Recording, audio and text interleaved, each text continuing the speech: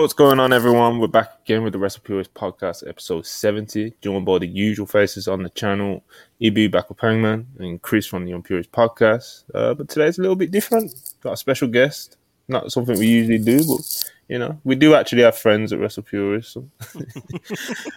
One of them being 1/3 of the Grapsody podcast, Bleacher Report writer Phil Lindsay. Thanks for coming on today. And how you doing?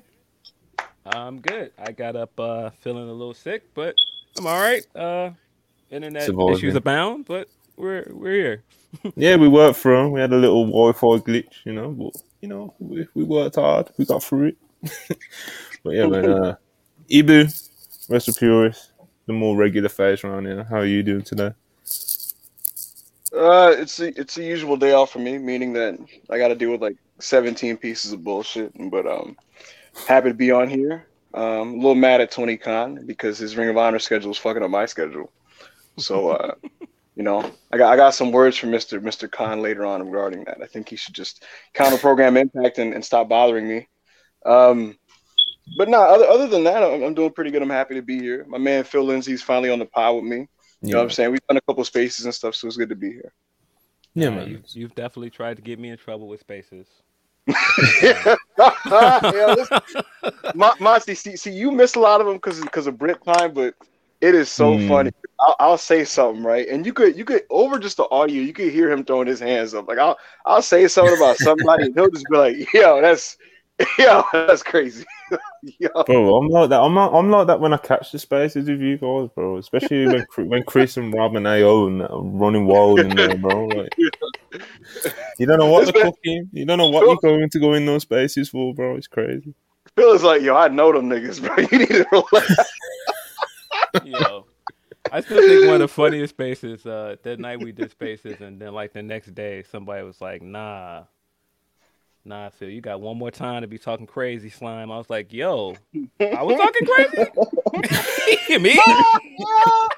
Yo, the day of like when we were just joking about Ricky Starks and like, the whole nightmare factor. You remember that? Like we woke up the next day, it was like, yeah, backup Hangman and Phil Lindsay and Chris O'Brien were saying da da da da da. It's like, yo, we was not saying that, bro. Like, we was That's the thing with spaces as well, bro, because it's like they're not recorded most of the time. Yeah. People just jump into space and they think they can just say you said anything, bro. It's crazy. Yeah, it's fucking nuts, man. But yeah, man. Chris O'Brien. Chris is back. Mr. Unpurist. Definitely one of the wild characters in these spaces. How are you doing today? I'm fine. I woke up, pretty early. It was a beautiful day. It's usually not in Texas, but damn, I got my Malcolm X shorts on and I'm feeling like a revolutionary. That's some good shit right there, bro. Hey man, look, man. X in the building, bro. Yes, sir. Yeah, when you think about it, this is a WrestlePurist X Unpurist X Grapsody podcast because Chris is a Friday regular now, man. Yeah, because I don't want me on the pod anymore. Yeah, so let me explain that to the public. So basically, Chris don't be on Thursdays no more because I told that nigga, keep that niggatry on Fridays. You feel me? And so I had to squeeze his check. I told him you're off Thursdays for the time being. I told him he needs to straighten up his schedule, straighten up his internet. You know what I'm saying? And we sent him over to AO, and hopefully AO's gonna whip him back up to shape. So this is his tryout. If Chris does good today, he's gonna stay on Thursdays. You know what I'm saying? Yeah, man. Right. Coach AO. Coach AO. That's the latest one. He went from EVP to CEO to now. Niggas are coach. Yeah, we got him coaching in the PC. Y'all let him rock with the EVP, but I say I'm president. Niggas beat the fuck out of him. Because president, bro. It's a step too far, Let's just slow down a little, This is crazy, man. But yeah, before we get started, please like, subscribe if you haven't already. Super chats if you're feeling generous as well. Always massively appreciated. We're going to get into a few of them right now. Zetopia Productions, $4.99. Ibu, you'd agree that Braun and Creed are the greatest trio ever, right? But for real, who are three people y'all can see beating MJF for the title? Zootopia Productions, thank you so much for the $5 super chat. I am the only Braun Breaker enjoyer on the panel today, unfortunately. That's not true. The man above me, is an unabashed denier and hater, and it is what it is. But are Braun and Creed the greatest trio ever? No, they are very fun. Their trios match this week on NXT was very entertaining, and if they united earlier, Braun wouldn't have gotten booed. But that's neither here nor there. Nah, they were plants, bro. All plants. Yeah, right. That was, I don't know what that was about. Regarding MJF, who could I see? I could see them doing Hangman Page. I could see them doing. I kind of wanna see them do Eddie Kingston in a Mick Foley type of win. Would they actually do that? Would he come back to AEW and it's this big redemption thing? Maybe. So I'm gonna throw those two in, and then the third name. I don't know. What y'all think? Kenny Omega, Bryan Danielson? Kenny, 100%. The three I can think of, I think they're probably going to circle back to Ricky at some point, and I could see Ricky beating him. Hangman's a good shout. Adam Cole is also a good one. I wonder what. Yeah. Oh, go ahead, Monty. I think who I can actually see it being. Fuck, I don't know, bro. Like it's really tough because it's obviously it's so early into the run. It's like it's not even like they're foreshadowing that.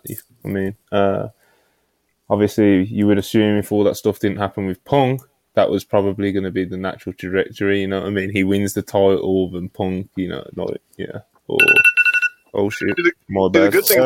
Kenny Omega's who I want though. That's like the only person I actively would like to see right now is Kenny Omega being so. Hangman, I just don't think.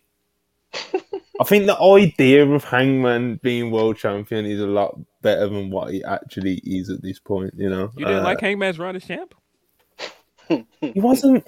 I always say this. It wasn't his fault. You know, every time he was put into a position to perform, he had great matches pretty much every single time. But he always felt secondary to MJF and Punk, you know. And I just don't think they've done him justice in terms of spotlighting him and making him feel like the true, like, top guy ace of the promotion. He never really felt that way to me personally. I just don't think he was, like, spotlighted or even, like, really focused in on enough. Like, the focus that went into he was the first guy in the company to beat Bryan. I don't know about all that. he beat him in the matches. Hold on, Phil. Yeah, the matches were good, and he was not like treated like a joke. Like he was beating like heavy hitters and stuff. Mm-hmm. But Monty's point, and I agree with it, is that like when you watch those Dynamites, bro, it wasn't structured around him as like the main character of the show. Like it felt to me at least that like those late 2021. Early 2022 Dynamites, like the main character was Mr. Phil Brooks, and the feud with MJF. I was think that it's true. They would get 20 minutes to talk about stuff, and then you'd probably get a match later in some cases. Like Hangman Page getting chokeslammed by Lance Archer, and then that's all you see of the show. That wasn't the focal point of some of those episodes. It kind of felt like he was like a guy who popped in to do his shit. At least for me. And again, to Monty's point, I don't think it's like anything on him because his performances were great. Like his matches, he was awesome. Yeah. I just don't think they really capitalized on all the momentum that he had when he first won the belt with his reign, and also thereafter as well. Hopefully now that he's just beat Mox on pay-per-view, it's a huge win. Especially in the manner that he did it. Obviously, coming off a feud where they've had a few matches, he's won the feud, evidently, it would seem. Obviously, it looks like they might be setting up some trios. We'll get into that later. But it does look like they are putting an effort back into like getting Hangman where he like should be, Mm-hmm. So I guess we'll see where it goes, Phil, are you an MJF guy? Yeah. All right. All right. I'm just checking. You know what I'm saying? Because niggas have funny answers sometimes when you ask that. You know what I mean? It's like what do you think of this dude? He's been cooking, bro. I think anybody that is still hating on this dude hard now after the match he just had at Revolution, man, you're just wrong at this point, man. The dude is ridiculously good in ring. One of the best promos in the company. One of the best promos in the industry, honestly. I don't know. Yeah, Chris, he does where his you thing. at? Where you at with that, bro? My problem with MJF has never been his in-ring stuff. I've always thought since the match he had with Darby, I always was like, yo, he's like one of the best in-ring wrestlers in the company. My thing is just his promos, and I think he's a good promo, like he's a good talker, but it's what he's talking about that sometimes loses me in the sauce. I don't care that you was an orphan and all the car crashes. I just don't care about that stuff. What does this have to do with Bryan Danielson, bro? Yo, I do think he's a great wrestler. He's a complete wrestler. When he's on focus, I feel like sometimes he just he needs to reel it in with the surrealism. But I think he's great. Yeah, man. I It's, was just thinking because it's like he's world champ. Well, he's the champ. Unpopular opinion this week with him deciding to throw a drink in a black kid's face. Oh no. Got some heat, Oh no. Tequila. Oh, no. Tequila is crazy. Yeah. Yeah, no, I saw that and I saw people tweeting it and I stayed away from all the discourse. Yeah.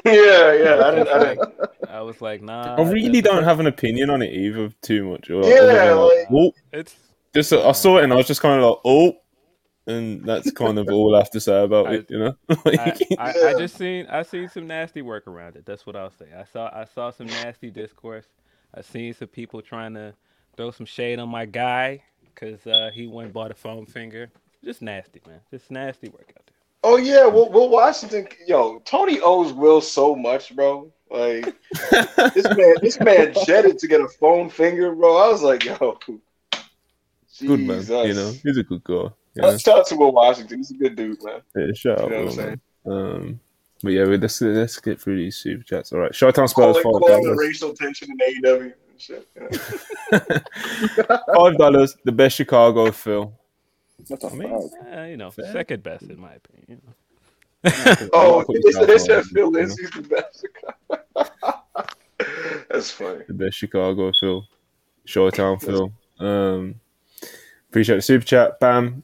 $2. Appreciate you as always. Monty, is it true WrestlePurists and Fox are in the bid war? For what? For tomatoes? I don't know what. That's Ibu. For Ibu, maybe. Because they're saying because FTR was being repped by Fox News on their socials. Fox News is that was weird, bro. That was weird. I don't know what went on that Fox News tweet. I don't know if it's just something that randomly blew up and they always talk about wrestling. But bro, that just hit my TL weird. Bro, Fox don't be posting about. They don't even post about their own NWA champion. You know what I mean? Like they're NWA champion. Yeah, bro. Tyrus is contacting NWA champion. Yo, like Tyrus is on that channel like twice a week. Well, he shouldn't be, Anyway. He should be in wrestling. Well, yeah, fair. Darren Walker, £5 super chat. Appreciate you as always. Hi, Yubi. How come no women on tonight?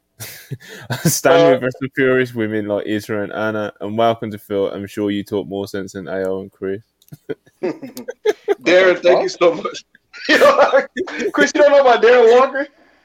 I do know about Darren Walker. I haven't even said anything. He's made a face like, whose man is this, yo? Yeah. Republican black off my screen. Darren, thank you so much for the super chat. So here's the deal. Yesterday was International Women's Day, so I'm kind of all feminism now. You know what I mean? I used it all up on Wednesday, and so kind of had to get in my tape bag today and book no women on the show. You feel me? Wow. Yeah. Even having tight bag in your vocabulary is crazy. You know what I'm saying? Bam, $2. Get the bag back up. Great to see Phil on here. Great to see Phil on here. Yeah, man. Appreciate you as always, Bam. Thank you, man. Jose Mourinho, $5. Monty hating on Hangman. I'm afraid I cannot speak. If I speak, I'm in big trouble. Very inside joke for the football fans. Jose, it's everyone at WrestlePurists but unPurists who hate Hangman, bro. It's nasty, man. They don't want to see my guy win. They want to see the Cowboy This is win. crazy. This is Yeah. crazy. Peel back the Chris curtain. leads the pack, bro. Nah, That's AO leads crazy. the pack, bro. AO definitely hates you more than anyone. It's I mean, crazy, Why? bro. I was the biggest babyface on this app a year ago, Who man. He hates still don't even We're know Hangman? my talking about you, Hangman. We're talking about everybody, Hangman. nigga. Oh, I was about to say. Yeah, but who You're hates so Hangman though? This dude. I mean, come on, man. What is there to hate about this dude? I Man, mean, who's the cowboy? I'm talking about Ibu Hangman. It's just that I've got I that think used Jose's to. talking about Cowboy Hangman. Yeah, I thought we were talking about Paige. I know we were talking Yeah, about because Hollywood Monty No, Evil. loves to see him like I his got reign. confused because I weren't hating on Hangman. I mean, hating on No, you Ibu. were. That sounds more correct to me, you know. um, but yeah, man, I ain't hating on Hangman. Like I said, it wasn't on him, bro. And anything I said criticizing earlier was just like it wasn't Wait, on Hangman. Monty, Anytime, who do you go on. think has the worst AEW title reign? Who had the worst AEW World Title reign? If Yeah. I speak, Um, obviously disqualifying Punk because he barely. No, you can't Punk, disqualify okay, Punk Punk, then. though. Punk. All right, wait, Punk, disqualify obviously. Punk. Disqualify He Punk. didn't have a title reign. Yeah, I was gonna say like he didn't have a reign. You know, he won the title, and then I guess he had a reign sat at home.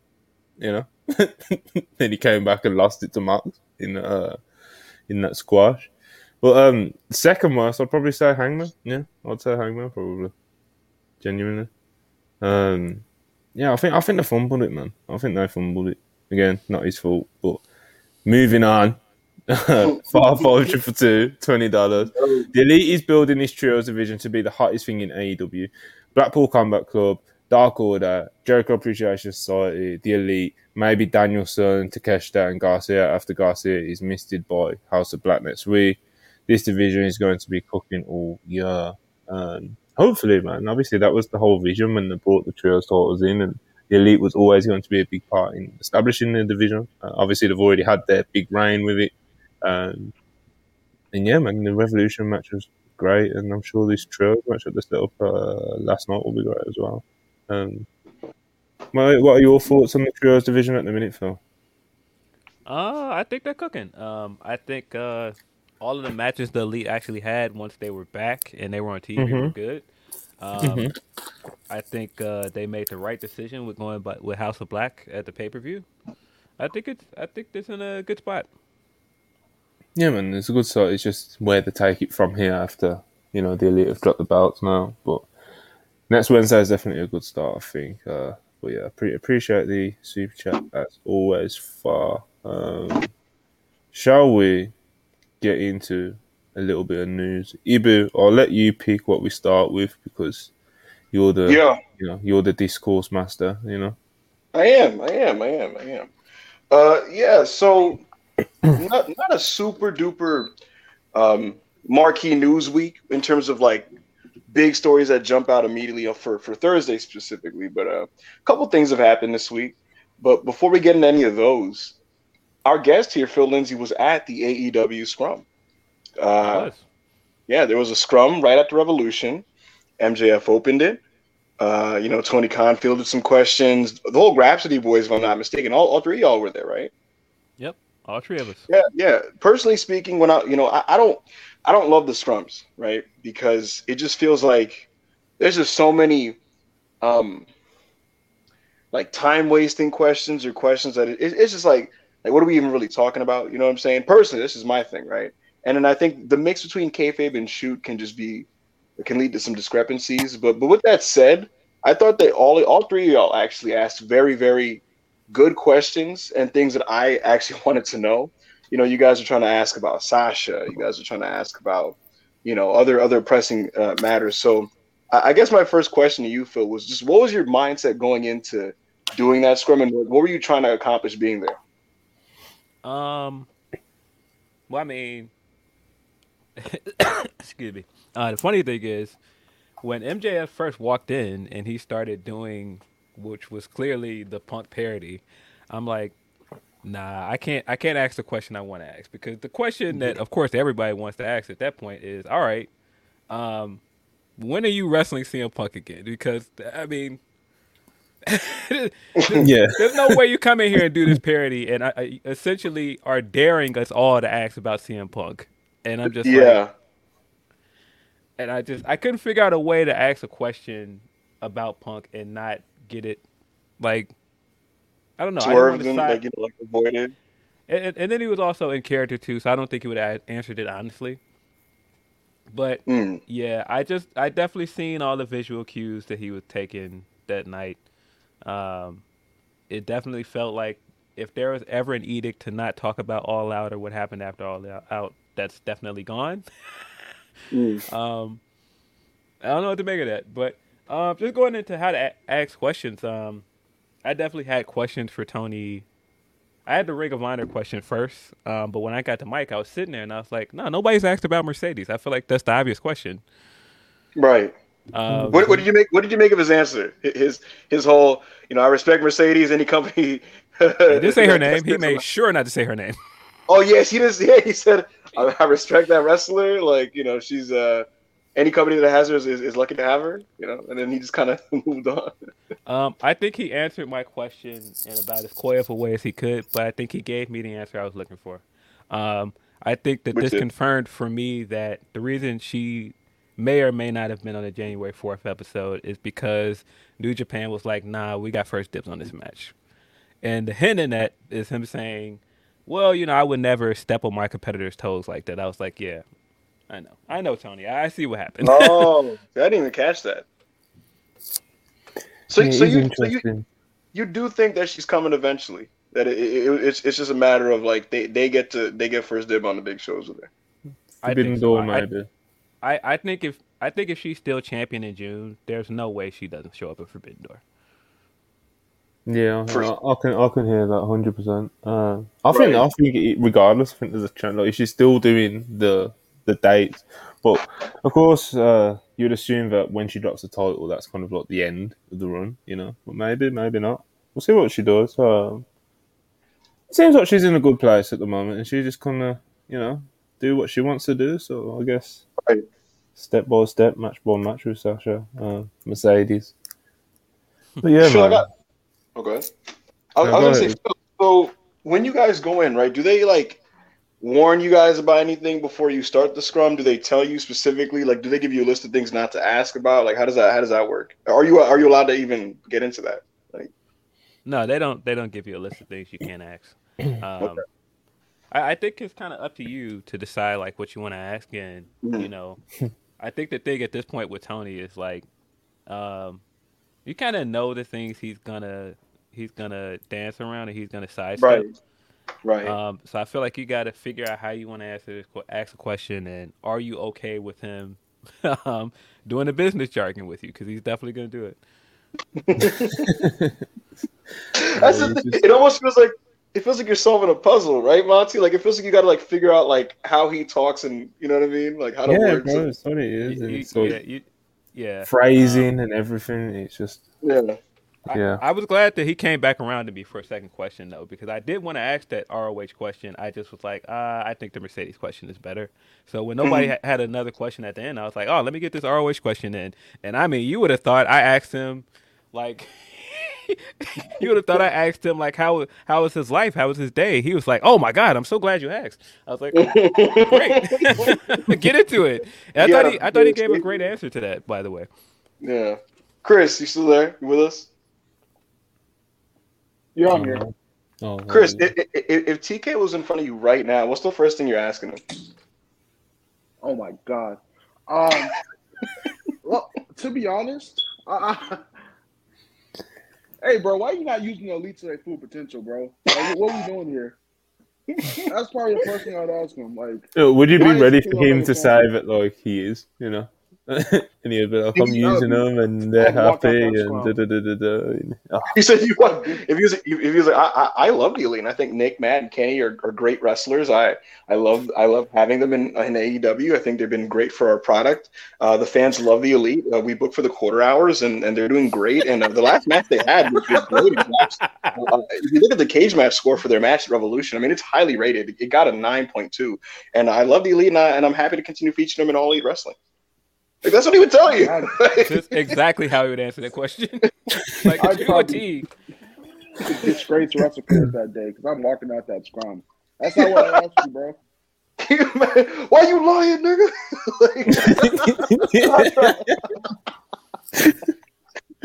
Chris gonna be like, are they signed or what? I wouldn't even ask about the contracts. I know you wouldn't say anything about that. Yeah. That's I You was- have to kind of like it's like you research. It's kind of like solving a puzzle because you kind of have to. I guess if you actually really want to try to find something out from him, judging from like what I've seen of him in interviews and these scrums and media calls, you have to phrase it in a way where he kind of, if he doesn't talk on it, that's enough. If that makes sense, like you have to phrase things. You have to like throw curveballs and shit at him and trip him, not trip him up. Not low necessarily key, trip him you gotta up, cross but him over a little bit. You gotta trip cross him up. Yeah, it's just kind of like if I would be like, yo, listen, Tony, what's your mindset in terms of keeping key talent long term in AEW, and how are you approaching that when it comes to putting together your shows? I feel like something like that. I feel like he might give me slightly more than he would if I was like, yo, is Kenny staying? Like, It's also like the day you catch him on. So remember that video? No, the podcast he done like 2 weeks, 3 weeks ago when he was talking about like, oh, we're at war, we're this, we're that. Like, bro, he was in the mood that day, bro. He was getting his shit off. That's because that morning he got the whitest signing with WWE text, and he was like, all right, bro. He was like, all right. I got some shit to say about these. Well, we'll see what happens with him, you know. People think White is by the way, people think I saw a theory popularized by our very own Charlie. She genuinely believes, Monty, that Adam Cole is going to be linking up with Jay White and Juice Robinson. Well, I mean, I don't know, man. Yeah. I think people need to start warming up to the idea that Jay White is going to WWE. I think it's definitely happening. Mm-hmm. Yeah, I think it seems the most likely, especially when like I think it might have been one of Sean's reports on Select where it's just like the talent in New Japan. I think that's where he's going as well. You know, like, that's where like everyone, like inside, outside fans, like everyone but thinks he's going to WWE. No, to WWE. So that you know, was definitely funny last night seeing the Big Bullet Club logo pop up, and I was like, "Oh, Jay's here," and it was like, "Oh." Yeah, the crowd reaction. All right, Juice is cool too. Bro, that whole arena popped crazy. They definitely thought he was walking through. Yeah, it was.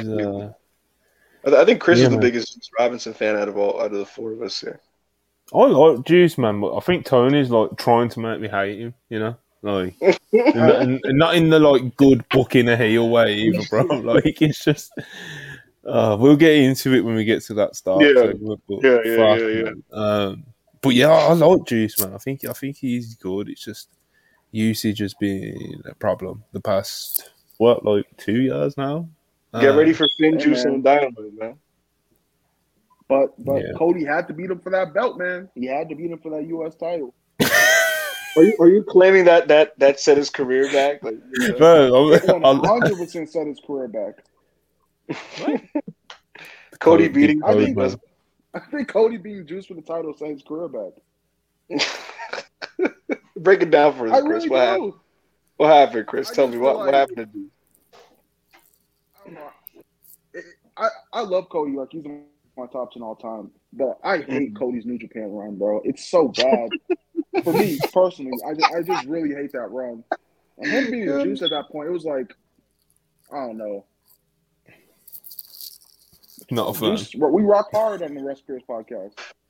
I saw you tweeting about how Cody versus Kenny was horrible. I need to go back and watch it, bro. It's a minute, bro. I haven't seen it in a minute. Are you talking about the one at Cal Palace?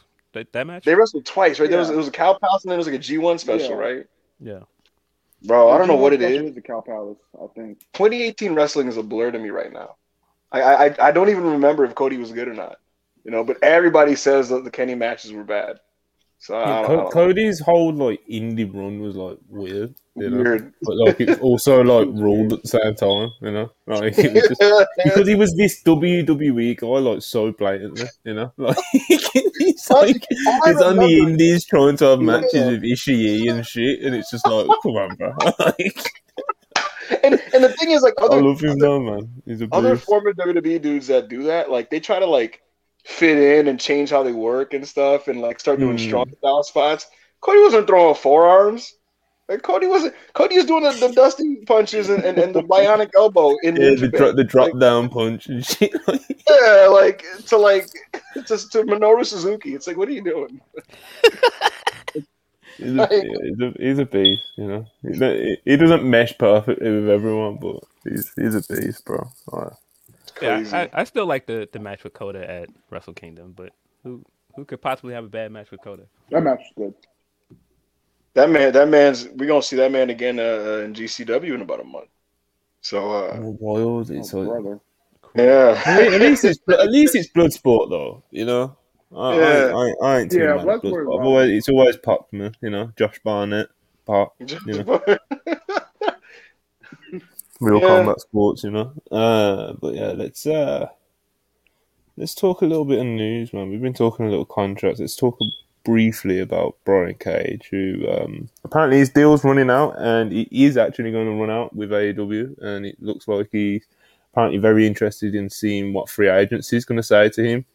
WWE are apparently monitoring his situation. This is according to Fightful Select yesterday. Brian Cage had a weird run with AEW, man, because there was like that year period or so where he just wasn't used at all, Yeah. His girlfriend was on social media tweeting about it, venting about it, blah, blah, blah, blah, blah, and he got him some heat, and then he came back and people were really high on him again, and now his contract situation's come up, and it's he's had a weird run, man, but he's a very good wrestler, a very unique look, to say the least. But where are you at with it, Chris? Do you want him to re-sign with AEW? Like, would you not care if he left? Like, where are you at with Mr. Brian Cage, the Machine? I want him to resign. I think he's like a great upper mid card heel, or even can be a great upper mid card babyface if given the right stories. I think he's a great wrestler. I really hope if he does leave, I hope he gets his Kenny match, because that's like his dream match against Kenny. But if he leaves, I don't think it's a big blow to AEW or anything. But I do hope he stays. Yeah, like it's not a big deal, but it'd be nice to keep him around. Yeah, where are you at with Mr. Brian Cage, Phil? I don't know what to make of him, because I do think at some points he was the odd man out in his own stable, and he was the first guy in that stable, which makes it weird. But I do feel like after a while, it's like, nah, everybody else in your stable is more interesting than you. And I feel like that's when people kind of started turning on him. I saw a lot of Brian Cage hate after that time period, but I'm like, this dude is really good in ring. And so I think that him coming back in the last few months and showing people like, nah, I've got something to offer in the ring. I've got something to offer the Ring of Honor. It's been good to see, but I almost feel like he doesn't fit there, man. I almost feel like he would fit better at like WWE or somewhere else. It seems crazy to think about, but he had a better run with Impact. AEW. That doesn't surprise me, to be honest. But I mean, just in the sense that, like you would think, like as good as this guy is, he's on network TV again. It's just weird. It's wild to think about it that he had a better run in Impact. But yeah, I don't know. I kind of feel like he would fit better in WWE right now. Phil, you know what I've come to realize with Brian Cage, it hit me in this return run. Like the thing about him is he doesn't work in a mid card putting people over role. Like I feel like the thing with Cage is the type of like worker he is and like the type of gimmick he has. You almost have to build around him and have him be dominant. And just kind of being a muscle man that just puts over mid-card baby faces. Like, it almost feels like, what's the point of him? Yeah, And I say that as somebody he's who too thinks he's good to be talented. just a heater. He's way too good for You that. know. You can't just make him some random henchman. He's too good for that. Mhm. I'm not. I don't know. And I like Brian. I advocated to bring him back to TV. You know, he's not like he's talented enough to be on television. You know what I mean? Like that year that he was off, it was just 100%. you know what I mean. But at the same time, like I said, like when he came back and had the Wardlow match, I thought that was really good, Yeah, right?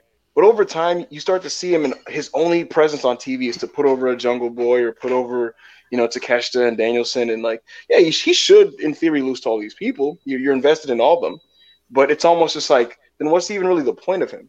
You know what I'm saying? Just the effect of even, oh, this guy beat Brian Cage doesn't mean much after a while because it's like everybody beats Brian Cage. You yeah, know what I Especially mean? when they do it so frequently. Yeah, It's like Tony Khan remembers he's got him, books in 4 weeks in a row, yeah. beats him 3 times, and it's just like, yeah, and then he'll win like fucking 7 matches on Dark or whatever the fuck, and then next time he's on TV again, he's losing to someone else, and the person who's beat him, he loses. Of course, it loses. Oh shit, we lost Chris. Talking of losing, Monty, obviously it I feel loses like, gravity, it loses importance and shit. So yeah. I, in my opinion, Monty, I feel like he goes through his own roster page, and like every couple months, he picks 1 to 2 guys, right, and drops them in a guy I can beat like folder or something, and just copy and paste their name into like 4 straight weeks of TV. You know what I'm saying? Like him, Lethal. There's all these guys he just falls in love with, and he's like, oh, I'm gonna just use him on TV a lot to just put people over. And he ends up using those guys more than certain like key talents at times because of yeah, the fact that 100%. they get to do jobs. You know what I mean? Yeah, yeah, um, we've seen it happen, bro. The way he the, cycles talent's very interesting. Oh, the and I forgot to address the WWE aspect of this. Listen, you know, I don't know how he's gonna do with the wellness situation over there. But if you know, Hmm.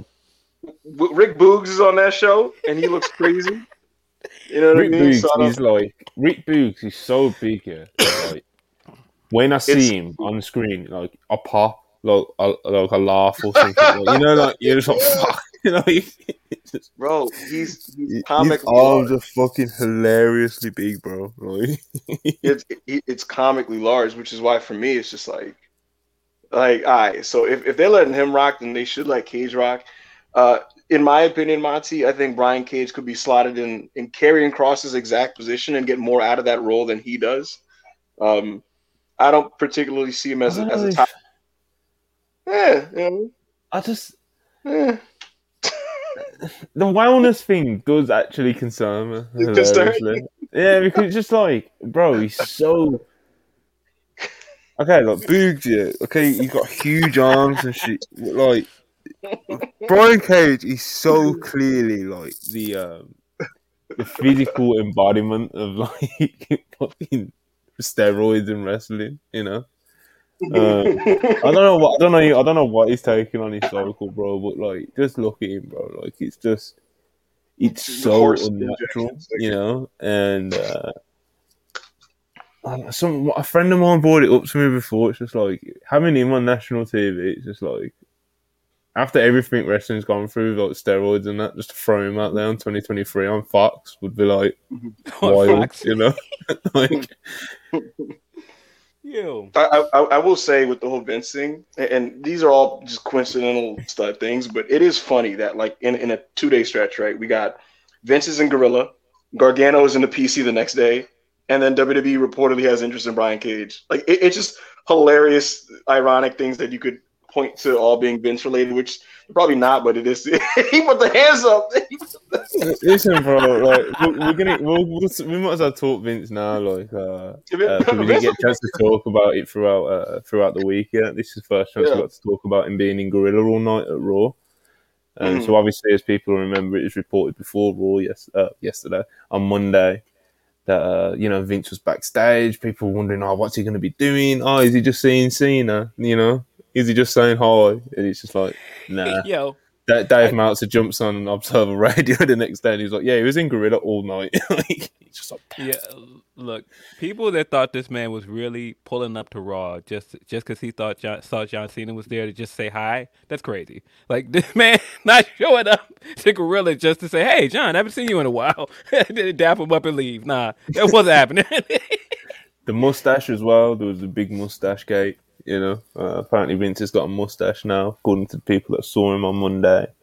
There was a picture going around, and that was a fake picture, but still an incredible visual nonetheless. There's been a couple of those floating around. But yeah, but Vince got a mustache, which is just crazy, bro. Like, Yo, he's like 80, bro. Like, yo, that viral picture, before we found out that was fake, son, I was laughing way too long at that picture. like he's in a t-shirt, he got the mustache. I was like, yo, who is this, bro? Like, yo, there's nobody in wrestling like Vince McMahon. Like, yeah, there's nobody else in wrestling that people would have this long fascination about. What is this dude doing off camera? Like, just the idea that people were photoshopping mustaches on this man's face. Like Monday night. Like, who else could do that? The other funny thing is, like, you know, what's the truth? You know what I'm saying? Because it's like some people from the company are gonna tell reporters, he just seeing Cena, right? You can see Cena on your days off. You can fly a private jet to see Cena anytime you want, right? And was he there just to see John? I'm sure that was part of it, but you know, it's been reported and confirmed to Dave Meltzer that he was sitting in Gorilla. And when I asked about it, because I did ask somebody about it, and someone who would know, and I was just basically told he just sat there. He wasn't in Triple H's chair. Triple H's chair is the main chair, you know, which that Vince used to sit in, and he wasn't sitting there, but he was just sitting inside Gorilla, and that he was just kind of hanging out, giving his opinions on things as it happened, and that was just kind of it. Yeah, right. Now, so what does that mean, though? You know what I mean? Like, I didn't get anything past that, but it's just like what because imagine, right? Imagine Gargano and Finn Balor get in the ring, right? And he just looks at Hunter. He's like, yo, what are you doing, yo? Like, you know what I mean? Like, what if after the first lockup, he's like, yo, this better not go 5 minutes. Like, it's going 5 minutes? And they're like, it's going 10. And he's like, nah, what are we doing? You know what I mean? So it can mean a lot of things. I wonder what's popping him at the moment in the maximum male model. I said it on Monday, bro, before Raw when we was doing the podcast. Like, I think there is genuinely a chance that was the first episode of Raw that he's watched from start to finish since his retirement and comeback. I don't know what he's been up to, bro, but I just can't imagine him sitting down at home for 3 hours watching Raw when he's not in Gorilla. You know, obviously I don't know the guy, but you know. I just can't imagine it, bro. I really can't. Nah, I can't imagine him sitting there and watching Raw and like seeing all the camera cuts for the first time ever, and he's just like, "Nah, Kevin is OD with these camera cuts. You gotta chill out, man." I didn't even realize that. Like, he advises Dunn to do whatever he wants to do, but that's because he's not watching the show. You know what I mean? He's in the chair. Like, could you imagine him at home with the camera cuts, and he's like, "Oh, this show's unwatchable." It's crazy. Yeah, it's tough. It's tough, you know. Do you think he buried anything? Absolutely, 100%. Like just from people saying that, you know, obviously it's not really like out there, but like people saying that he was in Gorilla giving his opinion on things. I think that's just kind of a polite way of saying, you know, he was in Gorilla shitting on stuff. You know? I really do think that is just a polite way of saying it. I mean, what do you mean? He made him turn the Hunter. Yeah, right. He made him turn the Hunter, right? And he's just like, he looks at Sami Zayn and he's like, "You're telling me he's over?" And he's like, "Yes." Like, I swear to God, he's the most over babyface in the company. Vince is just like, You're lying. Like, what are you talking about? Like, there's no, because, bro, we saw how Vince treated Sami. You know what I mean? Among other people. Hey, man.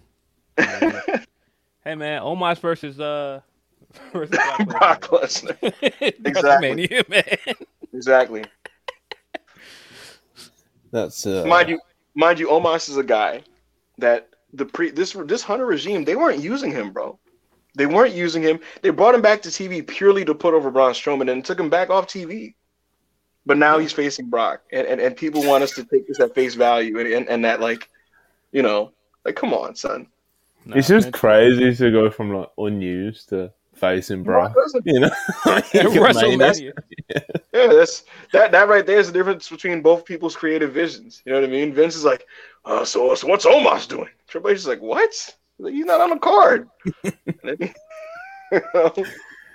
How's he just quoting his height, like 7'3", you know. while we're here, real quick. Phil Lindsay, what do you think about this construction of this bloodline story leading into Mania with Cody and Roman and the Usos and Sammy and KO?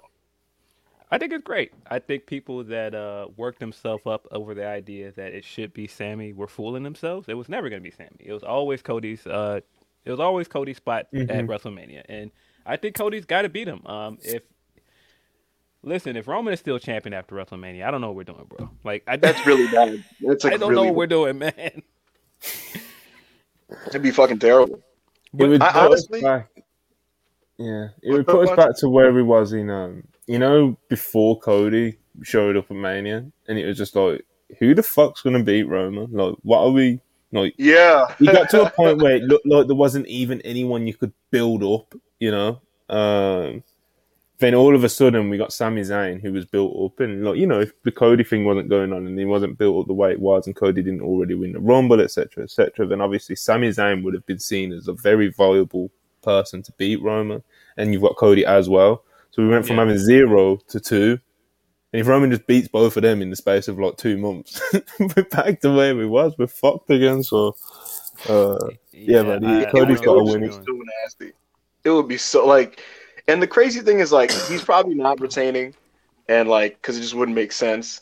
And yet, I don't know what it is. Lately, I've been kind of getting nervous. Like, I'm just seeing people tweet about it, and I'm like, I don't know. Like, what if you always get nervous when Cody's involved, bro? It's slightly concerning as a friend, you know. You think that's bad? Bro. You should have saw me. Listen, you should have saw me watching Revolution when MJF came out in the devil mask. When that man came out in the mask that he wore it all out. Bro, I was just walking back and forth for the whole first half of the Iron Man match. Like, I was literally theory crafting as the match was happening. Nasty business. Let me fly through some more super chats real quick, though. Yeah.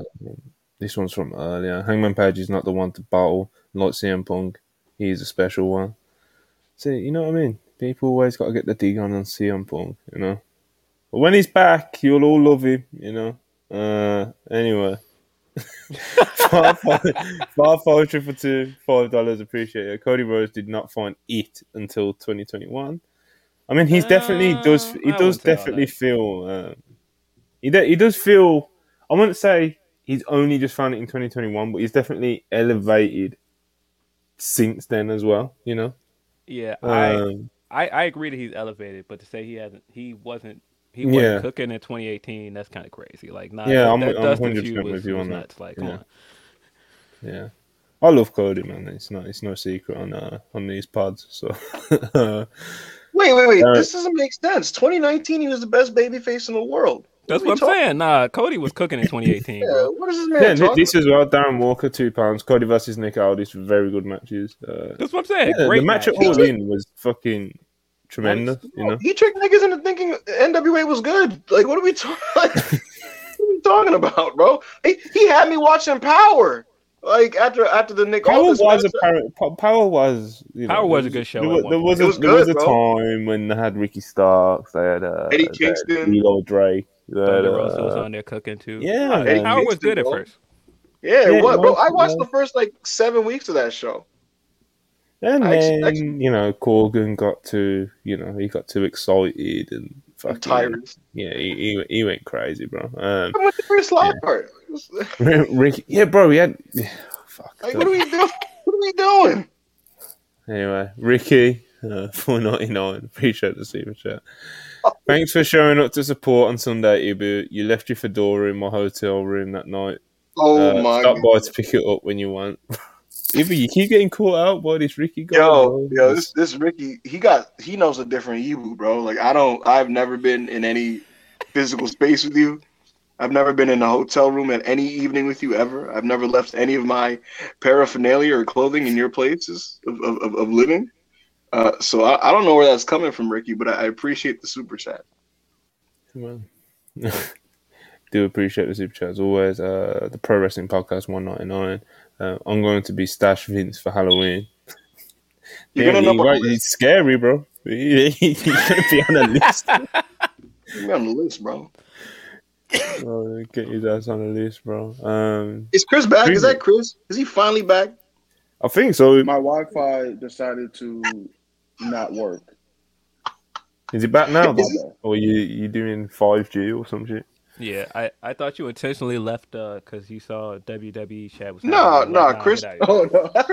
Chris is a professional. This nigga, he's not a professional. Actually, his Wi-Fi is horrible. But Chris will, if we had to talk about fucking MLW, he'll entertain himself somehow. Chris dropping off is it's kind of a usual thing. That's why we kind of was unmoved when it happened. Yeah, we were just like, yeah, we were just kind of like waiting for him to come back. Because, all right, Chris, while we have you, because we're probably gonna lose you in about 5 minutes. Chris, do you have anything to say about Vince McMahon in a mustache, hanging out in Gorilla on Raw, allegedly to just visit John Cena and watch the show? Hey, man, demon home. I don't know what to say. What you think going on, Chris? Hey, man, if Vince don't got power by SummerSlam, then he's gone for good. That's what I'll say. So my question, back in creative by SummerSlam, it's Jover for him. My question to you, Chris, is it was explained to me that he did out loud say his opinions on what he was watching, but he was not leading or directing the show or involved with the creative process of it. So do you think it's something as innocent as just, that's an interesting finish? Or you think he was out here just like, yo, man, these dudes stink? Bro, he definitely made a list of all the wrestlers Triple H were pushing, like, Johnny Gargano, huh? Everyone Triple H saw. Yeah, everyone Triple H saw, and he was just looking at him sideways. No, he whispers to Bruce, anybody I don't recognize here, bro, is getting fired after Mania, bro. I swear to God. Hey man, Roman keeping that title now too. When's Bruce gonna come out of witness protection, bro? yo, no funny. Bruce stuff, has been missing, bro. Bro, I can't say who told me this. I can't say it, right? But someone in WWE, I was like, why is Bruce still there? And he was like, because Cody likes him. Nasty. Yeah, they're texting buddies. Oh man, Bruce, something to wrestle Cody with, you know. King, friends with Bruce Bridget. Yo, when Vince came back, Bruce is like, he's done miracles on me. Yo, enough of this shit, bro. Let's fuck it. Let's skip to Dynamite, man. Get right to Dynamite, man. Let's do it. Get right into it. So this is obviously the first show after Revolution, right? And an interesting show, interesting follow-up episode of TV. I thought. We'll get into it piece by piece, because that's what we do. Right. Opening up Orange Cassidy versus Jay Lethal All Atlantic Championship. This went about 15, 17, 18 minutes. Good bit of pro wrestling. The finish was really good with Jay Lethal's arm being worked on. He went to hit his finish and kind of like collapsed under the weight of himself, and Orange took advantage of it. And they had a pretty good match. And after the match, Jay Lethal wanted to attack with his Golden Globe thing, and the ref got rid of him. And who shows up behind? Jeff Jarrett, of course, attacks Orange Cassidy, attacks the leg with the guitar, smashes it over his knee. And yeah, that was obviously setting up the match that got announced later in the show. But yeah, man, I thought it was a good match, but it just, you know what I mean? Like, it's like you've just had a really great pay-per-view, yeah, and it's just like an amazing. You open your show with 20 minutes. I've ever seen in American wrestling history. Yeah, personally. Man. Yeah, literally, like you have one of your greatest ever pay-per-views, and your immediate follow-up to that, like the next bit of programming we see is fucking just like another. Almost, I don't want to say random because I have been like doing a storyline with like Orange and like Team Jarrett and shit, but Yeah. Fuck, man. It wasn't a follow up to Revolution at all. It went kind of long. Like I said, it was kind of nice wrestling, but it wasn't like the most like interesting, heated bit of wrestling I've ever seen in my life. Yeah, the finish was good, but yeah, I thought it was a choice to say the least. Phil, where was you at with this opening and obviously the match itself? Um, I think it's crazy that at one point people were like, "Man, Jay Lethal is not on TV enough. This man is on TV every week, sometimes twice a week now. Like this guy is on TV constantly, and he's been having great matches. Like I'll give him his credit. Mm-hmm. But I do agree. Like this was an interesting choice to come out of the pay-per-view and not have anything story-wise to start the show with. You just start with Orange Cassidy versus Lethal, and when I really think about it, though, what storyline would they have led off with if they did? Because, I mean, you pretty much have a definitive wrap up to the Brian and Max stuff. I don't know. Where would you have led off? Do you, unless you want I to would have like kick really off? liked I'd have really liked MJF on the show. Like actually on the show. Like even with like his fucked up eye and shit that we saw like earlier today. Oh yeah, absolutely. He's like, But yeah, bro. just something like what were the big things coming out of Revolution was like MJF survived Danielson and had this all time great AEW match. Mm-hmm. That was kind of like the big thing coming out of Revolution. So it's like in my head, it's like logically that's what you fucking like, that's what the people want. Do you know what I mean? So even something like that, or even just like something with Hangman, what was more than what we got last night, you know? Yeah. Because obviously Hangman overcoming Mox in that like the most violent match in the fucking company's history, like that was a big thing. Or I don't know, man. Like just something to carry on one of the big happenings of the show, you know? You know what? Now that I think about it, if they did open the show with something storyline, the thing that carried over the most from the pay per view, and I thought they stuck the landing, was the Ruby thing. And I don't know if that was good enough to open the show, but I do think like it would have been a nice change of pace to have like the women start the show with like a promo because they don't ever do that. Yeah, man. And like even like the Ricky thing as well. It's just like even though what they ended up doing, thank It's God, fire. you know. Yeah, He said it was fire. I'm at fire. Okay. But yeah, man. Again, like I said, I just thought it was I just thought it was just a really interesting choice because it's the Dynamite following up from Revolution, so you would expect to like get to it. Coming out of the pay per view, there's questions that like fans kind of have wondering like, oh, I wonder what Hangman's going to do next, what Stark's going to do next, what's next for MJF, who's going to challenge him. Jungle Boy. All these Jungle Boy, of course, who wasn't even on the show, I don't think, unless I missed like a pre-tape or something. Nah, he wasn't. No. It wasn't. All these things, and it's just like you've got all these options to pick, and you like you do what you've done the past fucking month or so. It's just like, yeah, Orange Cassidy, get the Orange Cassidy match on, It was yeah. I did think that was weird too, personally, man. Like I don't know. I just feel like Revolution was so great, right? And it's one of those shows where it's just so inarguably high level that maybe if you were, whether you were someone who was high on the week to week TV leading up to it or not, you come out of that show energized, right? And I just feel like it's weird energy coming from that straight to like 22 total minutes of TV time devoted to the feud of Orange Cassidy and Jeff Jarrett's stable. which wasn't even on the pay per view, Like, Yeah, but Jeff I Jarrett don't. was in the tag title match, but again, just That's just Well, not a some point. of it's I guess Orange was to be as well. honest. But it's Yeah, I was just about to say it was basically on the pay per view because they Yeah. both were in Yeah, the tag. but basically. he was a. But it's he not like was they a were filler. furthering that story much, I guess. As I'm saying, it was just they were filling guys on attack. For me, that just doesn't feel like appointment viewing for what should be appointment viewing, which is your Fallout show. I would have had, like, personally, if you asked me, and not to be an armchair booker because I don't have the responsibility of putting together the shows, but I would have structured Dynamite completely differently. Like, I would have had MJF taking the victory lap live on TV, probably to open the show. The Danielson promo that we'll get into, which I thought was amazing, right? I would have tried to maybe get a version of that on live TV and have him literally just walk off like the set or the stage or some shit.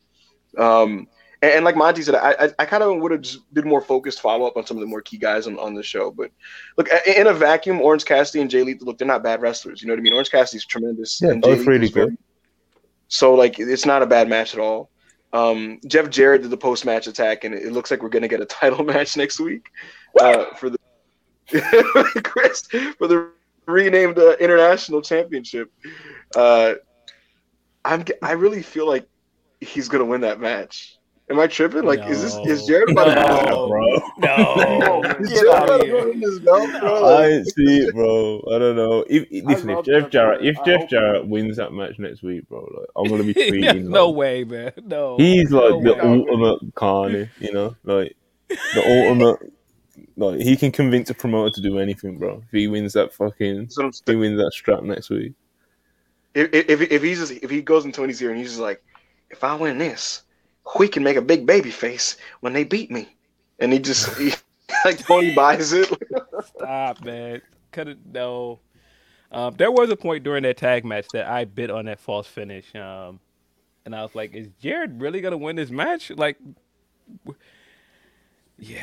Well, speaking of that tag match was much better than I thought it was gonna be. That was the match on the card. That was like this. I don't know about the lineup, but this looks kind of weird, but it was a good match. Yeah, it's a fun It time. was what I expected it was going to be. You know. Yeah, yeah. And it was one of those matches where when you see the graphic, it was like, oh no. we done it on a pod. We kind of like broke it down on one of the podcasts, and it's like when you actually break it down, it wasn't that bad because like the Acclaimed are so over. The Guns have got all that heat. Orange and Danhausen were always going to be over. You know, Satnam Singh got hit with a famous, you know, and just all those sort of elements. It's just, you know, it was always going to be That kind was of dope. fun. That Yeah, was dope. but, Famous on Staten. yeah, man. Chris, do you have anything to add about the Orange Lethal opening up the show, or we're going to move on? I thought the ending was like really, really good. I thought it was a botch at first, but I thought the ending was really well worked out. And Jeff Jarrett's a real wrestler, man. I don't know what to tell y'all. No, but not. I'm glad you brought that up though. That finish was really smart. It Having the work shoulder all match cost him the match was great. Yeah, man. So now they should never wrestle again on Dynamite though. You know what I This is noticed? Like the fourth time they've wrestled on Dynamite. Our very own Manny pointed this out, Monty. So Tony Khan on Twitter justified this matchup with Orange Cassidy and Jay Lethal by going, "It's a rubber match. It does big box office. It did 1 million in the viewership last time." Box office. He said box office, bro. He said box office. Find the tweet. Not And say then, box office. yo, I'm gonna find it right now. Tony Khan, as I'm looking it up, right, bro. I'm gonna find it right I now. remember him saying it was like the most watched match in Dynamite this year. I don't know if he said box office. You know, that's kind of crazy. All right, here we go. It says, given that the series is tied 1-1, the challenger is the last man to pin the reigning champion cleanly. Their first fight was a big box office success. Their second fight was AEW's most watched match of 2023, over 1.2 million viewers. It sets up a big rubber. So here's the thing, right? Check this out. Number one, box office is regarding ticket sales.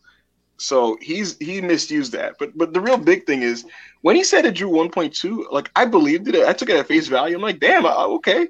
Then I realized it's because it opened the show. Like AEW's peak quarter is usually always the first quarter. So you know what I'm saying? You can throw anything at the beginning of Dynamite, it's gonna do over 1 million. True. True. Like, you know what I'm saying?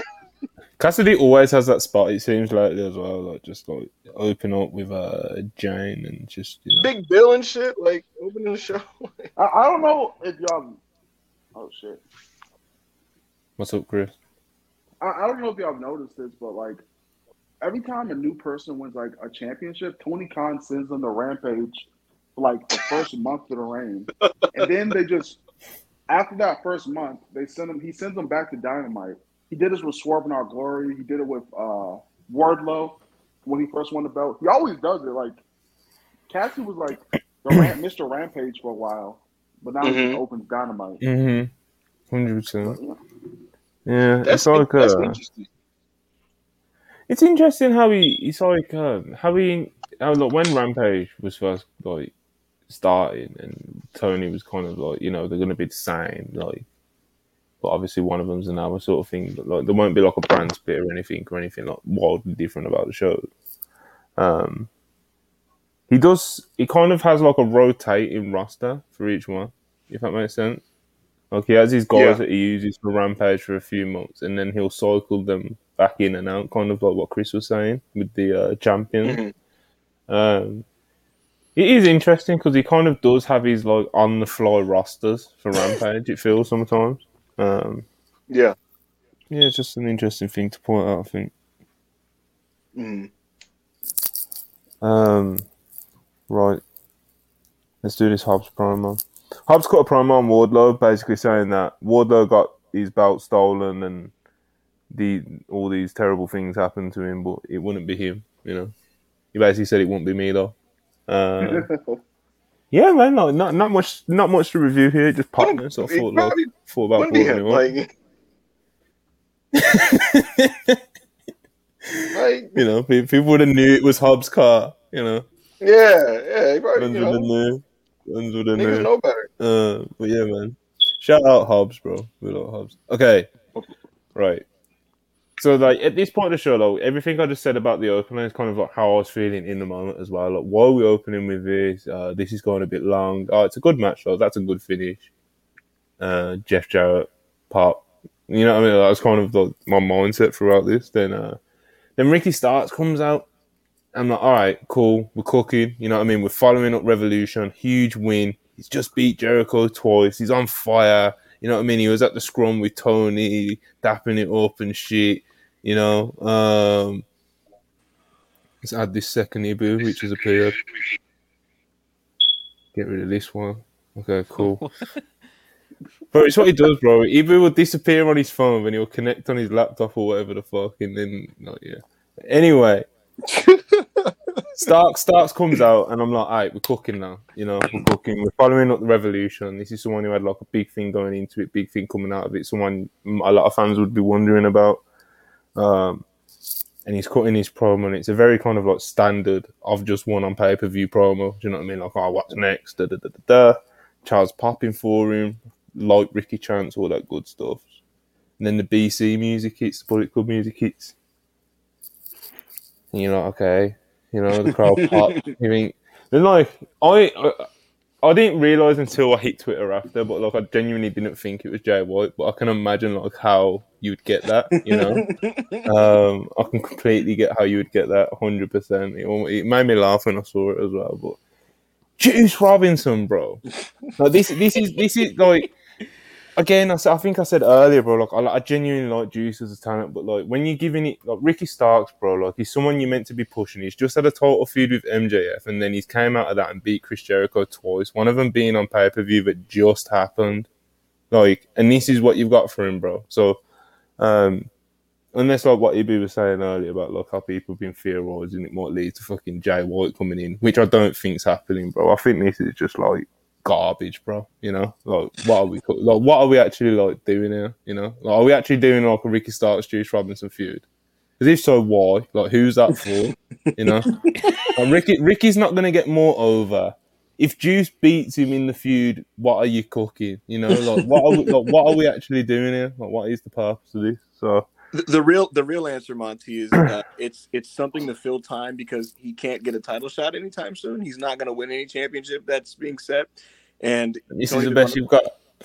Hey, look, no, I'm not. Listen, I'm Dave Meltzering when he explains Raw booking. I'm not saying this is what I would do. I'm not even saying I agree. I'm just I guarantee this is the mindset. It's they're filling time with Ricky, giving him a thing to do, and the thing to do is Juice Robinson, and the oomph that it's being given is he's from the Bullet Club. So yeah. Carry on, Ibu. Where you at with it? Yeah, I personally am.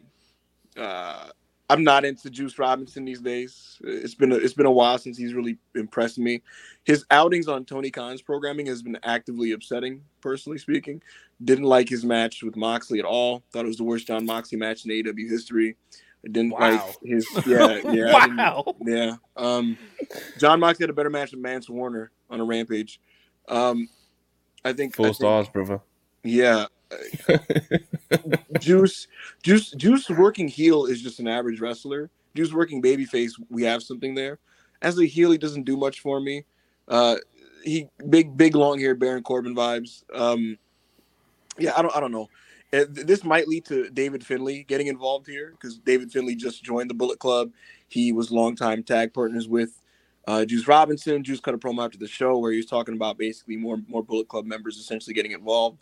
So I mean, we could see David Finlay, we could see Kenta, but yeah, I don't know. That doesn't really move me, to be honest with you. In 2023, the Bullet Club, this version of it, doesn't move me.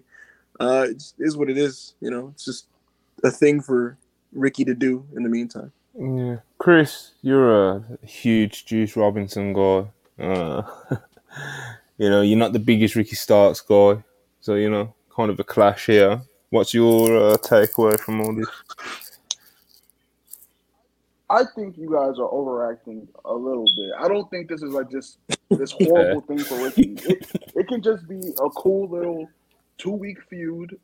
Listen, I'm over Bullet Club too. I really am. As the biggest elite, I'm so over Bullet Club. But if this leads to something involving Kenta, not Dave Finlay, I don't want him on my fucking programming. But if this leads to Kenta or I don't know who else is in Bullet Club. El Phantasmo, Hikuleo, right? Evil. Hikuleo ain't in Bullet Club. What? Isn't Hikuleo in Bullet Club? No, Am I no, he's tripping? not. Yes, he is. No, Bro, he No. just beat Jay White, bro. the whole storyline was his Jay White matches that he left. Them niggas split. Time out. So what about God? What about Tamatonga? Isn't he? No, they're bro, not. all these people feuded with Jay White recently. Like, I thought it's. Didn't them niggas basically have like a civil war, but they both was Bullet Club, right? No, the whole bro. point of the Jay White storyline was that God got kicked out after they were seemingly trying to plan a mutiny. Oh yeah, and then Tama turned babyface as a result. Yeah, Right, there's Thomas that angle where Jay's just an absolute piece of shit, bro, where they get kicked out. Yeah. So just kind of like that, bro. Jay's bro. I was watching all these matches, not even knowing what was going on. That is hilarious, bro. Bro, I was like, what are these niggas fighting over, bro? Yeah. Body Club Law, man. I watched all those. So who is left? Is David Finlay? You got David Finlay, Juice, El Phantasmo, Evil. Oh my god. Taiji Ishimori. Yeah, Tokyo Ishimori. Pimp. I think Ishimori's the This man said Ishimori's Yujiro. This man listed the depth chart of the 2023 Bullet Club, and the fourth name was Yujiro Takahashi. Come on, Takahashi, baby. Lord help me, bro. Yeah, bro. At the peak of the Chris Bullet Bay. Club, bro, at the peak of the Bullet Club, Ace Austin. Bro, them niggas is Impact niggas, bro. Like, why we like bro? At the peak of the Bullet Club, Yujiro was like the 17th man, like in the depth chart. You know what I'm saying? Like, yeah, it's. How is he still on the roster?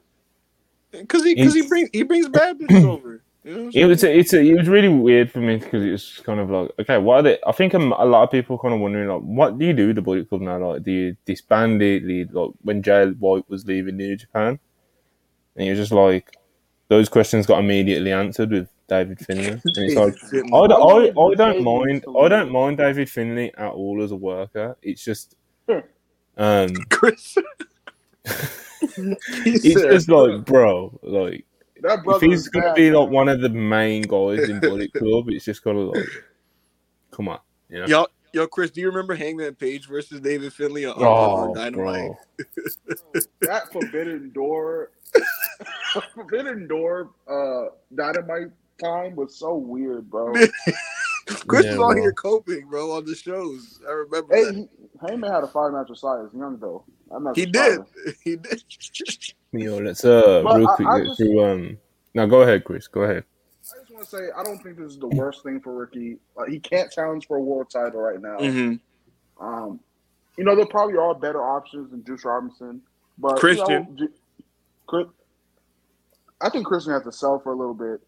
Well, Moxley didn't. John and he Moxley got fucking- hung on pay-per-view when he wrestled yesterday. I am not. John Moxley was Christian choked by a chain, and he was on Christian was sent TV. to hell. Christian was sent to hell. Let him pay the devil, get out of hell. Fair, fair. I'm not saying this is ideal, right? I don't think this is ideal. I don't even like Ricky, right? I don't like Ricky like that. I think he's good, but I don't see it with him right now.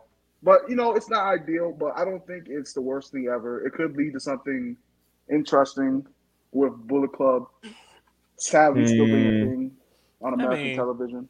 I mean, it could lead to something interesting, but I think to Monty's point, coming off of a win against Chris Jericho on pay-per-view, it's not an ideal place to be going with this character. Yeah.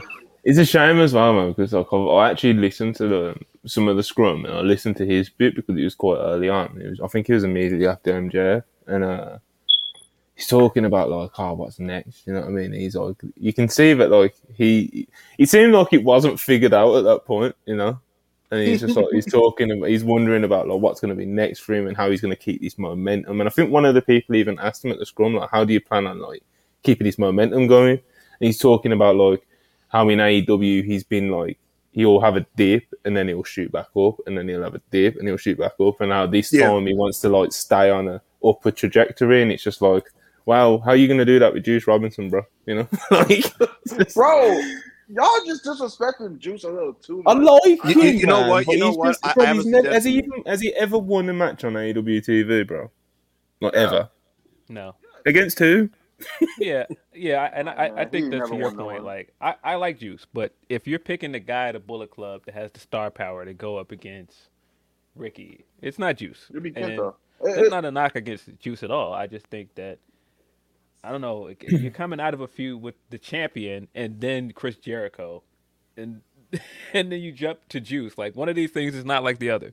How long until we get some type of joke where Juice Robinson calls himself Rock Hard and Ricky Starks is like, well, I'm the stroke daddy, baby, or whatever, and Does he still call himself that? The stroke daddy? Sometimes he tries to. Sometimes, By the way, that's one of them nicknames where he kept saying it, and it just niggas did not call him that. You know what I mean? You kept trying to. You can't call another man that, bro. Yeah, he kept trying to appoint himself this nickname that nobody called him. Nobody, bro. He would just. That's the first time I discovered him. I'm watching NWA, and he's like, "My name is Absolute Ricky Starks, but the ladies call me Stroke Daddy." I was like, "No, they don't. No, they don't. No, they don't." Whoa, No, they Evo, you would know. All right, That's crazy. Right, Yo, next topic. yeah, next topic is super chats. I'm gonna fly through these. All right, the damn deer is back. Short on Spurs $2. I'm not sure what that's referencing, to be honest. Maybe I forgot something. That's on Purist Lore. On Purist Law. Shout out on Purist always. Fridays, 6 p.m. Eastern. Ibu's long lost child. What the fuck? $1.99. Who is this? I got a baby. Appa, is that you, Appa? Who are you? Who are you? Who are you? I don't have an Asian baby. An Asian. No, you never know, bro. Do a DNA test, bro. Those boogie nights in the late 2010s, you never know. Look, 2018 was a time, but damn, you know what I'm saying? Darren Walker, 5 super chat, appreciate you. Jeff Jarrett got to beat Orange Cassidy. OC as a champion in AEW is a joke, and have Takeshita beat Jarrett in a few months. In a few months. A few months. Yo, this Nigga, is this Jim Cornette? What is this? Is What is this chat, man? What are we doing, bro? Jeff Jarrett having that belt for a couple months is even if you do all the cocaine in the world, bro, and you put the belt on Jeff Jarrett next week, the guy who beats Jarrett has to beat him in a week or two. You can't do an actual fucking Jeff Jarrett title right on your TV show, man. Not in 2023. Bro. Tony's in a real 07 TNA mood, man. You know what I'm saying? I like everything Jarrett's done. Wait, what say, Chris? Yo. I said if you feeling the TNA little mood, bring back Monty Brown, nigga. Monty Not Brown. the British one. You know what I'll say though, low key. I don't know what's the legalities of doing this, but a 1 month to maybe 7 week Jarrett reign. That sounds a lot when I just said 7 week. But listen, but if he defends all his matches in former TNA gimmick matches, like in the Russo era, that would be kind of funny. Like we Monty made a face like No, anyway, moving on. £5 super chat. If Double J don't win the international title next week, I will start moving some phone. Why is everyone talking about Double J, bro? bro, he's winning that belt, bro. Stop. Can't Stop escape it, man. Here's a nice one. Shamar, $2. Just a plain super chat, showing some support. We appreciate you, brother. Zetopia, $4.99. Random but Ibu, when you said appointment TV, that's essentially main factor as why Roman has been best in the world since 2020, plus him being full package. Zetopia, thank you for the super chat. Listen, man, when people talk about who's the best wrestler in the world, you know, certain circles will like exclude Roman because of like the in-ring not being there to the level of like the really, really, really great wrestlers. But then there's other people who like will say, "Oh, Roman Reigns is unequivocally like the guy." And I think the biggest strength of Roman Reigns is that because he's not around and because WWE has pushed him for so long and he's so protected, he does now have this aura where when he's on TV, you know that like it's something that matters because it's like one of the few things WWE actually puts investment into.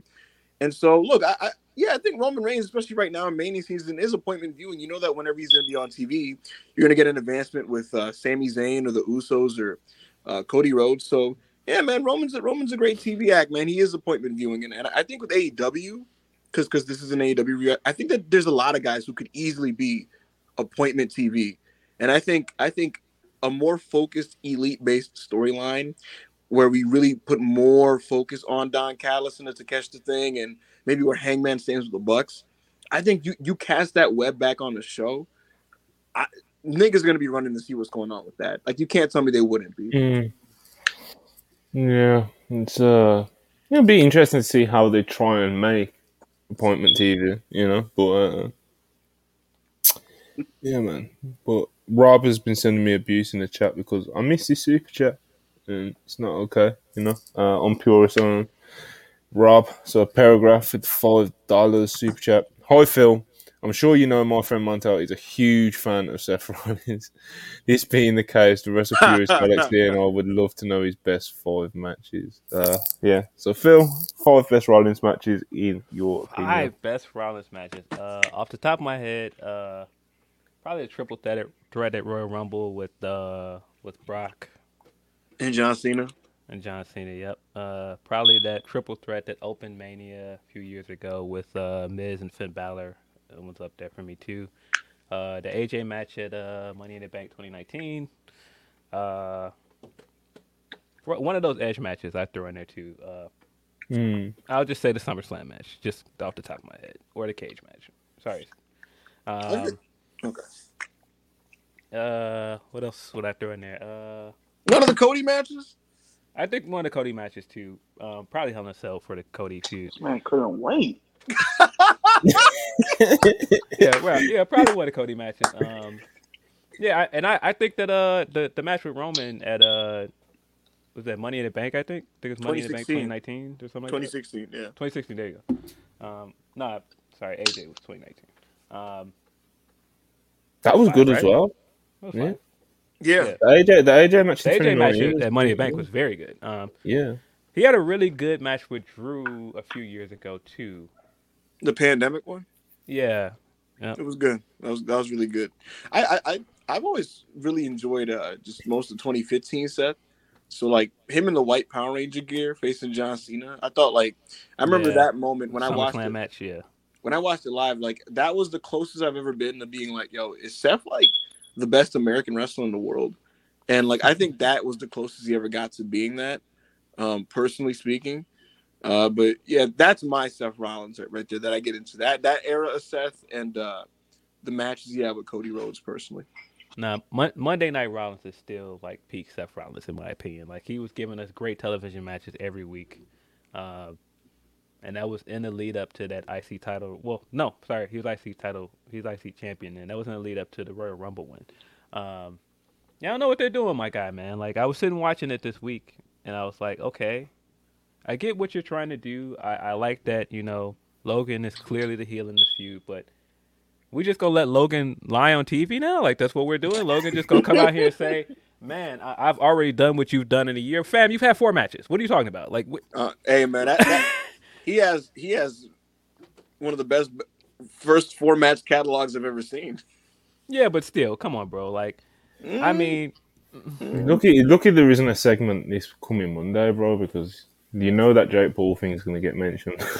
oh my god. Oh, you saw that? You talking about him running away from Floyd Mayweather? Bro, it's crazy. You know what's crazy though? You see the angle that's going round here. It makes Jake look so much worse, bro. Because I saw a next angle of it, yeah, and like one of the guys genuinely goes to punch him, bro, and he like weaves it, and that's how he starts running away. You know what I'm saying? Yeah. Whereas in I the don't know. in the video that's gone like the most viral, it literally just looks like he just starts running. You know, like, one of them actually goes for him, bro. Like throws a punch at him, and he kind of like moves out of the way and like runs away. It's crazy. I don't know what was going on before, or why he was on his own. And that's what baffled me, bro. Like, why was Jake Paul like, on his own in the middle of the street in Miami, bro? What's going on there? Yo, Chris, did you see that video?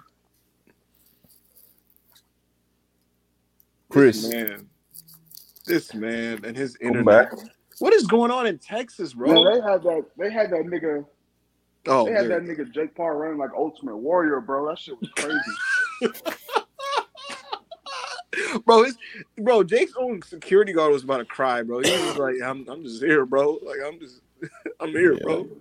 Yeah, man. Let's keep going through these super chats. But yeah, Seth Rollins. Yeah. The Brock match at SummerSlam was good too. I don't know if it's top 5, but it's a really good match. Yeah, man. He's got a catalog. You know, I'll give him that.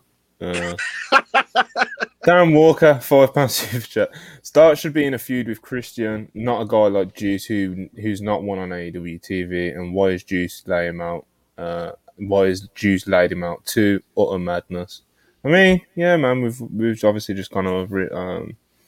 Pretty much said a lot of what you put in there, to be honest. Thank you for the super chat, Darren. Yeah, of course, as always, Darren. Shout out you. Short on Spurs, $5. Appreciate you. You guys have to remember that Ricky is a cozy merchant. He's joining Bullet Club.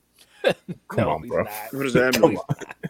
Come on, bro. Oh god. I think he meant to say Cody Merchant. You know. Oh. Yeah, I think it's meant to say Cody Merchant. Now I'm reading it again. Could you imagine Ricky joining Bullet Club? Nah, bro. That's Just stop that talk, bro. Next super chat. Half £5. Appreciate you. Juice, the first wrestler in pro wrestling history to give Darby a below 3.5 star match. Yo, I mean this in all sincerity, and I don't even hate Juice.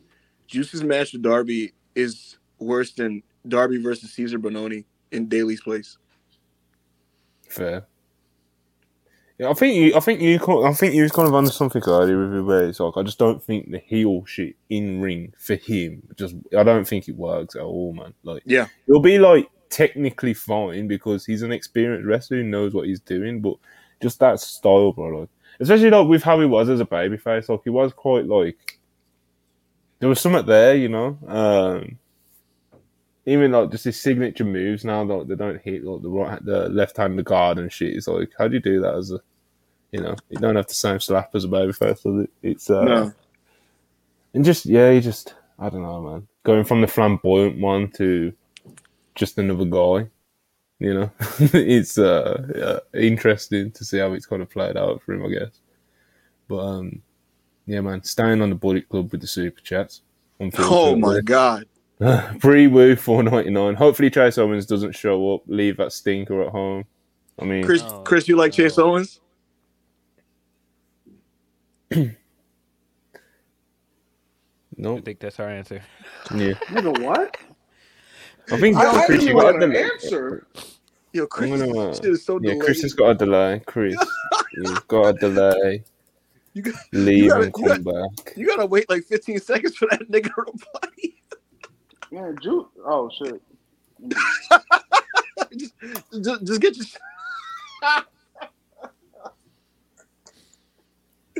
Oh my god. No, he'll come back. This is what we were talking about earlier. I feel like, you know, he's in and out. You know. You win some, you lose some. We're professionals, also we just keep moving. And we still pay him. It's crazy. Berkey, 199, appreciate you. Could y'all see Tony Storm beating Jade? I mean, I could see of what I could see I it. don't. Yeah, I wouldn't recommend it. I don't think that she, because I think at this point it's gotta be a pretty monumental win for somebody. Yeah, it's got to be like a platform that someone can elevate off. That's what it Yeah, should be I don't, anyway. and that's not a knock at Tony. I think Tony is good enough to be there. I think she's great, but I don't know if I would pick Tony as the person to get that win. My personal picks would be either Willow Nightingale or Chris Statlander to beat her, Jade Cargill. I don't even really see a Jade Tony match happening anytime soon because Jade doesn't wrestle women that don't just frequent elevation. So, like, how is she going to face someone even on Tony's level? Like, she just faces jobbers, So. Oh man, we're gonna get to Jade, bro. I'm not happy. Andrew the Giant, £5 super chat, appreciate it. Monty, what about you, our man Tony D cooking on an it's really sweet? Oh. Let me tell you something. There's a real wrestler with some potential right there. Yeah, man, he did kill it with Dijak though. He genuinely did. The match was very like WWE drama, especially towards the finish. It was a fucking jailhouse, whatever match they called it. Jailhouse street fight. Yeah, jailhouse street fight. That was the one. Yeah, jailhouse street fight. But this shit was kind of fire. Bro. I can't cap. Yeah, Tony D. As long as he's just doing his suplexes and his throws, he's got some good punches as well, bro. Like he's Bro, yeah, I mean, there with Dijak, who's a heavyweight that bumps like a fucking cruiserweight, and you know what I mean. You're cooking something. Bro, what made it funny, Monty, is like, what made it funny, Monty, was this dude Tony D. Like, it felt like he was wrestling off instinct rather than like a heavily laid out match. So like, his offense on the floor is like, I'm a belly to belly you on the floor, German suplex on the floor. It's like, damn, like he just going for it. It was like, all right, like. You know what pops me about Tony as well? He's always he's bigger than you remember, if that makes sense. Like, every time he wrestles, he looks massive. Like, he's a big guy, man. He's a big guy. I'm low-key enjoying Dijak, I can't lie. He's good. He's good. He always has been. He's just when he's T-bar with Retribution for fucking the past 3 years, or whatever it's been. It's brutal, bro. But he's good, man. He always has been. So. Thought he was a Keith Lee merchant, but I guess not. Yeah. Nah, when I saw somebody call him White Blade, I was on the floor, bro. White Blade. Hard justice. That's so crazy. It's crazy, bro. But, Terminator, Punisher. Yeah, man. But yeah, let's get back to Dynamite, bro. Yeah. Wardlow promo. Wardlow in the FTR2. Yeah, man. It's just kind of like a Wardlow promo. Hyping up the main event. I feel bad for saying this, man, but Wardlow's pretty boring, man. Like I like Wardlow as a wrestler, man, but like currently as a character, I find him pretty boring, man. And I thought that during the media scrum, I was sitting there like, this guy. Like when Hobbs came in and interrupted him, I was like, "Dang, bring Hobbs back, man!" Like, I want to see what else Hobbs got to say, bro. No, Hobbs walked away, and this man Ward was like, "Yeah, sorry about that, Tony. Yeah, so anyway, back to this TNT title. Right, that's why I was like, "Yo, that's your response?" Like, well, Hobbs is like, "Bro, I'm coming for your neck Wednesday, bro. Keep that shit warm for me, little boy." And he's just like, "All right, keep talking. Yeah, all right, pal. We'll see you Wednesday." Powerbomb Tiffany and this man cuts his promo. He's just like, I've been going through a lot, Tony, but good thing for me, I have some friends I can rely on. And he's showing the FTR shirt and shit.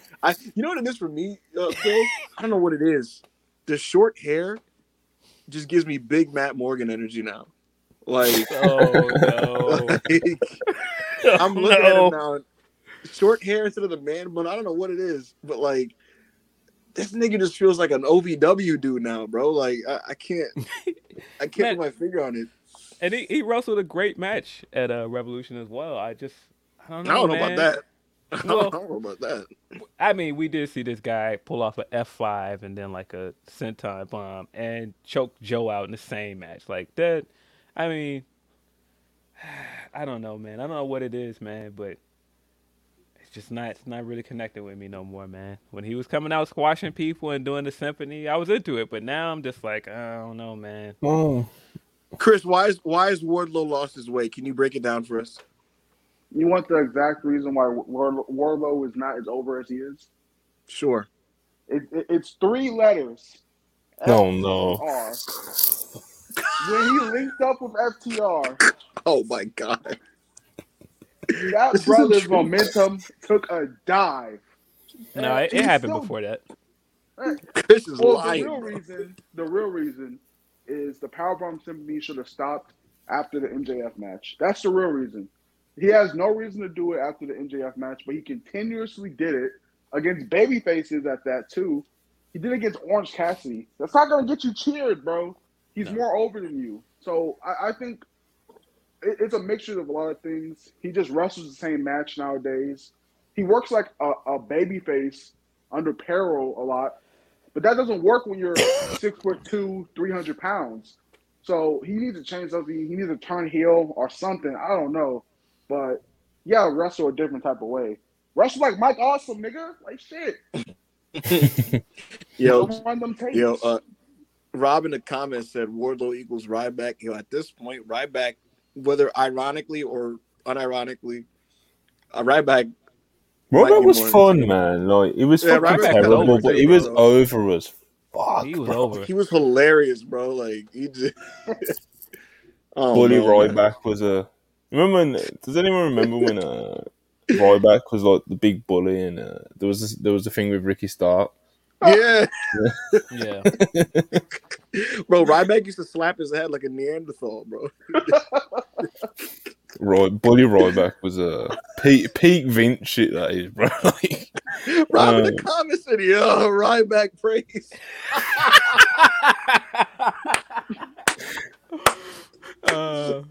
Yeah, crazy, I don't know, man. I don't know what it is. I think Wardlow's got to find it again. And I thought that promo he cut about his dad and everything was good, but yeah, I don't know, man. I was sitting there during Revolution, like, man, I kind of want Joe to retain, bro. Like, I don't know.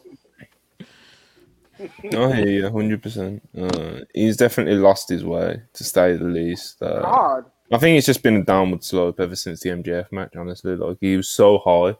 And the first thing he done was, if anyone remembers, his first feud after MJF, after the biggest win of his career, after having all this hype and momentum, being one of the hottest people on the card. His first feud was the lawyer, Mark Sterling and security.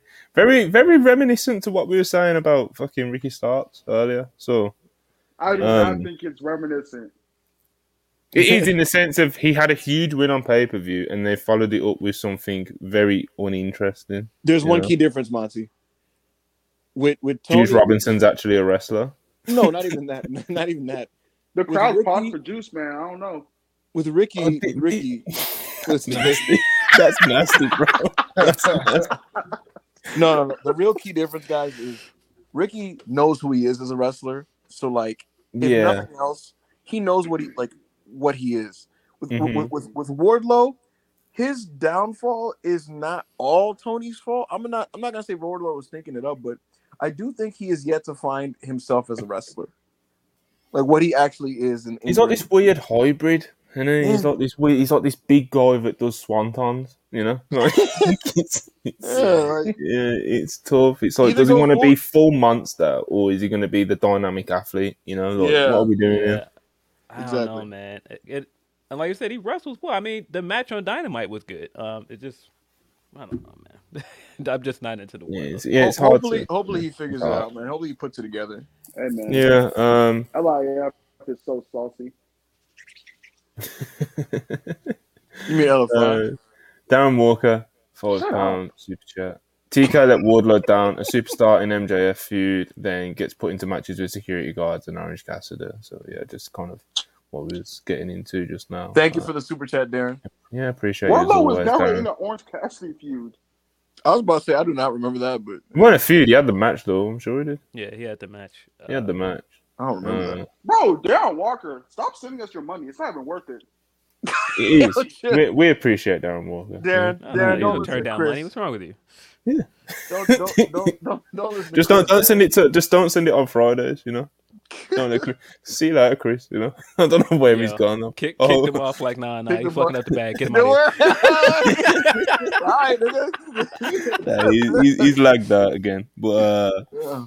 yeah. Okay. Next up, Dynamite. Ruby Soho got a promo. Obviously, this again, this was another part of the show where I was like, okay, we're following up on Revolution here. You know, one of the big angles from Revolution. People are wondering what did Ruby Soho do that for? Like, what's next? Where's this feud going? Etc. Etc. So it's good that they got this and she got some time on the mic. But when she started doing a "You People" promo, I instantly kind of felt a bit of pain inside and stuff. But that being said, as far as "You People" promos go, it was very well delivered. He got a lot of heat. But it was very much a "You People" promo, you know. I wish I was actually kind of expecting her to kind of go into like the Britt Baker stuff because when she was trying to get in with like the originals, the AEW originals, and like Britt Baker just kept being a dick, like she just kept being a prick to her. I thought that would have been like kind of like a catalyst for it, but that wasn't mentioned at all. And like I said, she just kind of done the "You People" promo. We talking about I wasn't a fan of it personally, but like I said, it was well delivered as far as "You People" promos go. You got good heat. A lot of people liked it.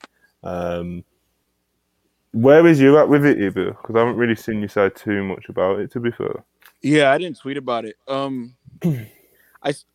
into Dynamite, I saw a lot of people talk about this promo and praise it and talk about how like it was the best version of a "You People" promo you could ask for. And so I was excited because I'm a big fan of Ruby Soho. I think she's a great promo. I think she's a really good talent.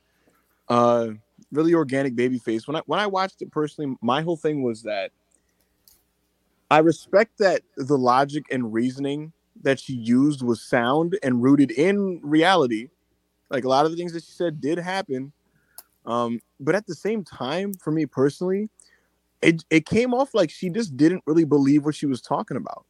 Like it just didn't feel like it felt like someone convincing themselves for why they're a heel. And I could see very it. much playing heel. Yeah, You know? I can see it in her face like that. Like she's not even really trying to be in like because she was a great baby face, you know what I mean? And now she has to act like she hates these fans, and it's like I just didn't believe that she believed that. You know, no matter how much it was rooted in reasoning and stuff like that. Even when Willow Nightingale came afterwards and like they're kayfabe friends Oh, on bro. screen, like Yeah. she's looking at Willow like oh, fuck her and like letting the girls beat her up and shit. And, like I don't know, I just didn't really believe it personally. And look, maybe that improves with time. Again, I respect that there was reasoning and logic that was sound. It wasn't a generic like WWE style one where like it's just like this don't even make no sense. You know what I mean? And long term, I do think Ruby as the mouthpiece of Tony and Saraya is going to be very helpful.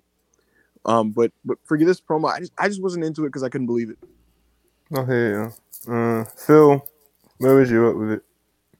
I think y'all are kind of bugging. I think Ruby saved the storyline because I feel like for weeks they've been doing the Tony and Saraya stuff and it wasn't hidden. It wasn't hidden. And I think Ruby was the first person that came in with this outsider bit and gave like some logic to it. Like, nah, I came in and you guys were happy to see me at first, and then soon as I was in the championship with you guys' favorite, you rooted for her. I came into the Owen, and I should have been the one that went over. No, you guys cheer for Statlander. No, I got all of her points here. I thought she cut a very good promo. I think the outsiders needed her. I think that this was failing without her. Yeah, here's what I'll say, Phil. Like, she does not hurt this story. You know what I mean? Like, if anything, Ruby's the key thing holding it together in general. I thought she was that way even before this, when it was just Britt trying to convince her and stuff like that. Like, that was more interesting than like the other stuff happening in this whole homegrown versus outsiders thing. I think Ruby's going to be a big key to this, and I think, like I said, long term, she's going to make a lot of this work because she can talk. You know what I mean? And she's good. She's genuinely good. So I'm not coming at this from a perspective of like, oh, this ruins this or that. No, if anything, this is a storyline that they're trying to tell and they're trying to have it come together, and it was kind of clunky in how they were executing it. And if anything, she should mitigate that. I'm just saying, like with this specific promo, that I just didn't love it, and I think part of it also for me is just like Ruby's just such an organic babyface, and I said this Monday, like it's hard to create those, and so like to just kind of like force turn one of them because you needed it to make this work, it was just kind of hard to like. But did they force turn her though? And I think that's kind of my point with her saying all of these things where she did legitimately get booed. I do agree that she is a natural babyface, and Right. in the perfect world, they should have given her a big championship win before they turned her heel. But if you're looking at what is the building block for this outsiders versus homegrown thing, it's absolutely the match with Statlander. That was the thing that really made this concept feel like a real thing. And if Right. your audience is picking the homegrowns and they're going to boo her, then yeah, it makes sense for her to be healing this. Like, she's not going to get cheered over Hater and Britt at the moment. No, She's just not. And so I get going and leaning into it and making her a heel. I am willing to let it play out. You know, I thought she cooked, man. I thought it was a great promo. it's gonna work long term. That's what I'll say because she'll make it work, and I'm not again. It's not like I'm saying this didn't make any sense. It has like the logic was absolutely rooted in sound. You know what I mean? yeah. Like I said, everything that you mentioned did happen. So hopefully coming from this, we start. Well, getting... she did say there was one line in it that I kind of like. Other than just kind of like doing a you people promo, whatever the fuck, but like when she was like, "Oh, nobody had my back or supported me," it's like, bro, you and Willow were out there bleeding all over each other, and the crowd was going crazy. What are you talking? When Willow's the person that comes out, and like that angle was just like shite. But yeah, as far as the promo goes, and like Ruby being involved in the story, absolutely, like just willing to just let it play out, I guess. You know what I also really liked about it? It wasn't just that she was like, this is my motivation for turning.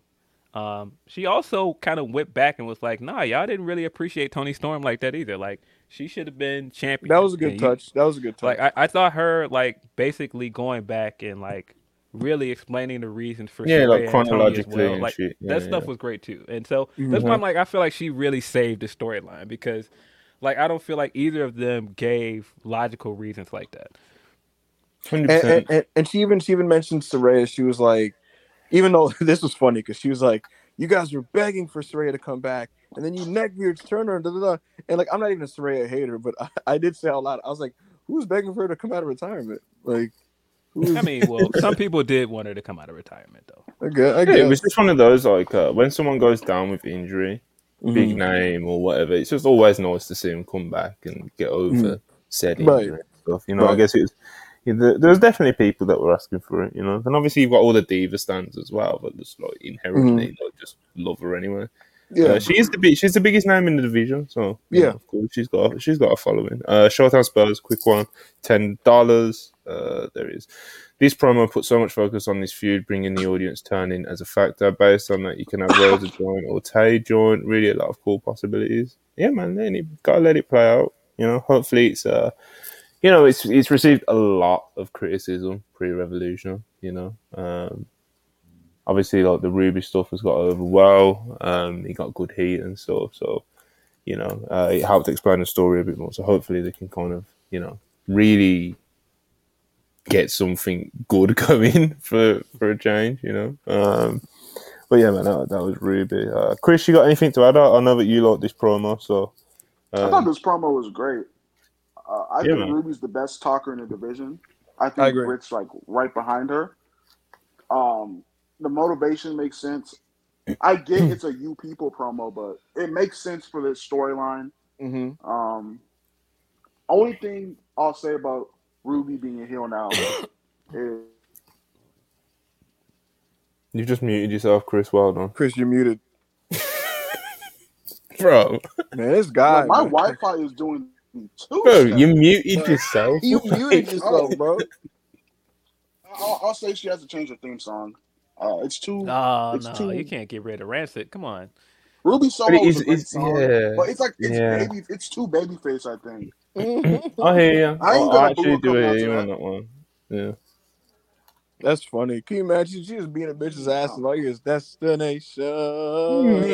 No, it's too like I don't know, man. Like It's too Chris said, bro. uppity. It's just too It's happy, too nigga. Like it's a happy like ass song. I mean, it's feel good I know vibes, the you know. guy, the Rancis guy is cool with AEW and all things. He can make a devilish Make a version. new one. Can you He make a imagine? new version of it. Destination unknown. Some slow ass version. Slow it the fuck down. All right, let's get moving, man. We got Yeah, a few yeah, things and yeah. all We that. gotta get through. All right, okay. Ruby then beat Sky Blue. Then they done the Willow angle, which I thought was garbage. I don't know about you guys. When they do these like beat down angles, they just never pulled off very well in this company. You know, like I don't know, man. I don't know if anyone's gonna disagree with me very strongly or anything, but I don't know, man. These beat down angles they've been doing in this storyline are just like I don't think one of them's been good yet. You know. I think the beatdown later in the show on Hangman was better, like miles better than this. For sure. Yeah, 100%. Speaking of Hangman, he was next up.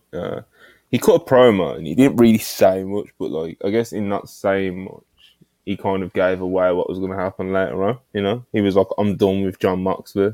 And normally, when someone's just beat someone on pay per view and they say they're done with someone, like, oh, "I'm done and I'm looking forward to this title," or "I'm looking at the," he just went, "Yeah, I'm done with Moxley," and that was basically the promo. You know, so that was kind of like to me like, like, is he done with Moxley? You know, but yeah, that was just that part. He had a black eye. Yeah.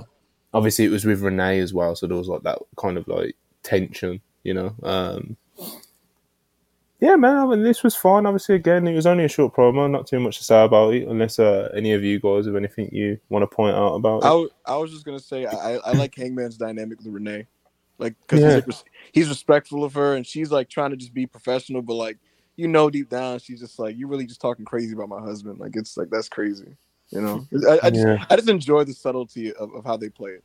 Yeah, yeah. man, I can't say enough great things about Renee and what she adds to this company. I I think agree. Yeah, she's even awesome. her responses to Ruby during the promo were great when she asked her like, "Yeah, you weren't here yet, but what happened when I won that match?" And she was just, not the warmest response. Yeah. She's good, man. She had uh, stuff. yeah, Yeah, her facial expressions during the Jade segment as well when she was like, "Whack ass Canadians" was great. Yeah, I tweeted that. She was just like, "Hey." yeah. Shout out Renee always. Right, next up we had a MJF promo, which was a pre-tape. Um, this was shot immediately after his Iron Man match with Bryan Danielson at Revolution, which he obviously won. And he's just doing he's doing his MJF stuff. He's the best. He's proved people wrong. Then he goes into kind of like talking about how it's his birthday on March 15th, which I believe is coinciding with a Dynamite or something. And he's going to be doing a rebar mitzvah, he said. So we're going to be getting a big MJF party angle, something. Obviously, it was MJF, so he delivered the promo really well. It's MJF, of course. Fired up after the match. I love those promos that he does, you know, after like a pay per view match, and he's like fucking he's just fired up, going crazy. One of my favorite types of MJF promos. What did you guys think of this MJF promo after his big Revolution win? Good Um, promo. I, I love the way he started it because I think I said like the during the go home episode of Dynamite.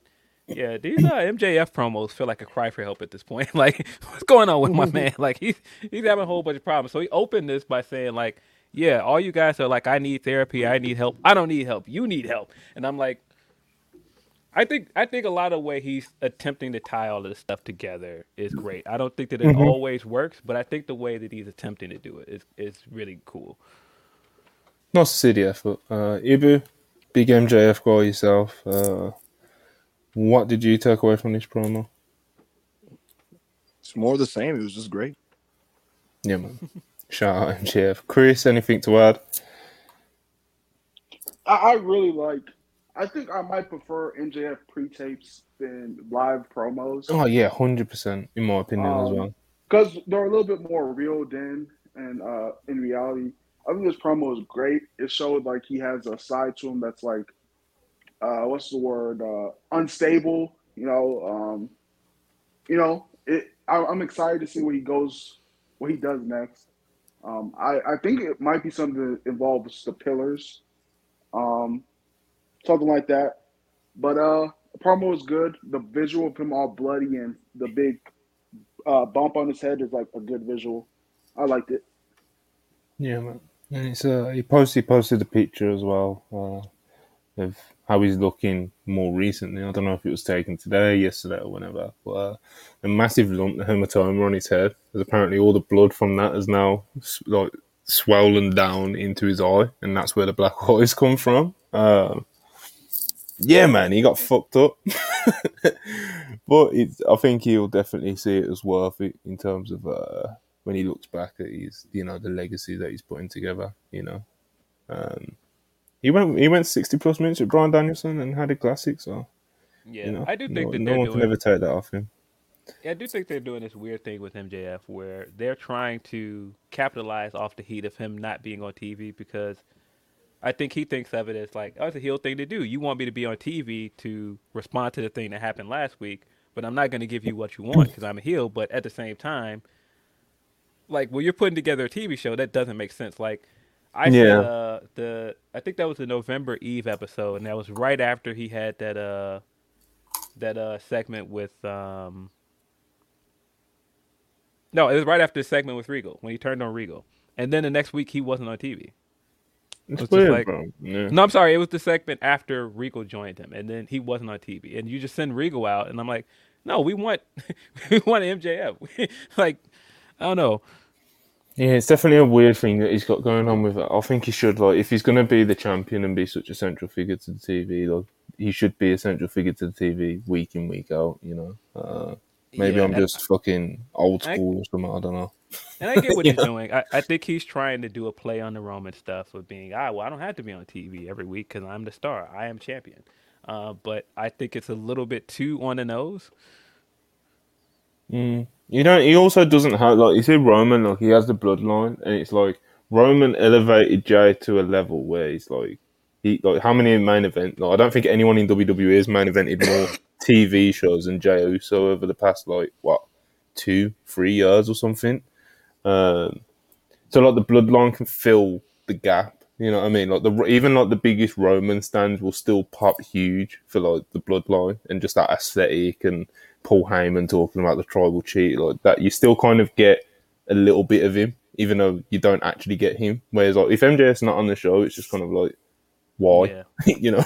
Well, I mean, I think Sammy helped a lot in that regard because Yeah, without Roman on exactly, TV, 100%, yeah, 100%.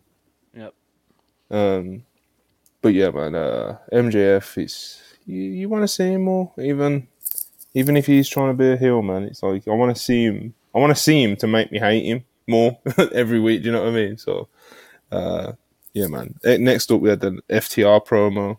Came out to a huge pop. It was like an interview style promo thing with Tony Schiavone in the middle of the ring. Before they even started talking, man, the crowd was just FTR chants, FTR chants. They're still just so over, bro. Because they're the They best. really They're do. the best tag team in the world. Stop it right there. It's just they're the best tag team in the world.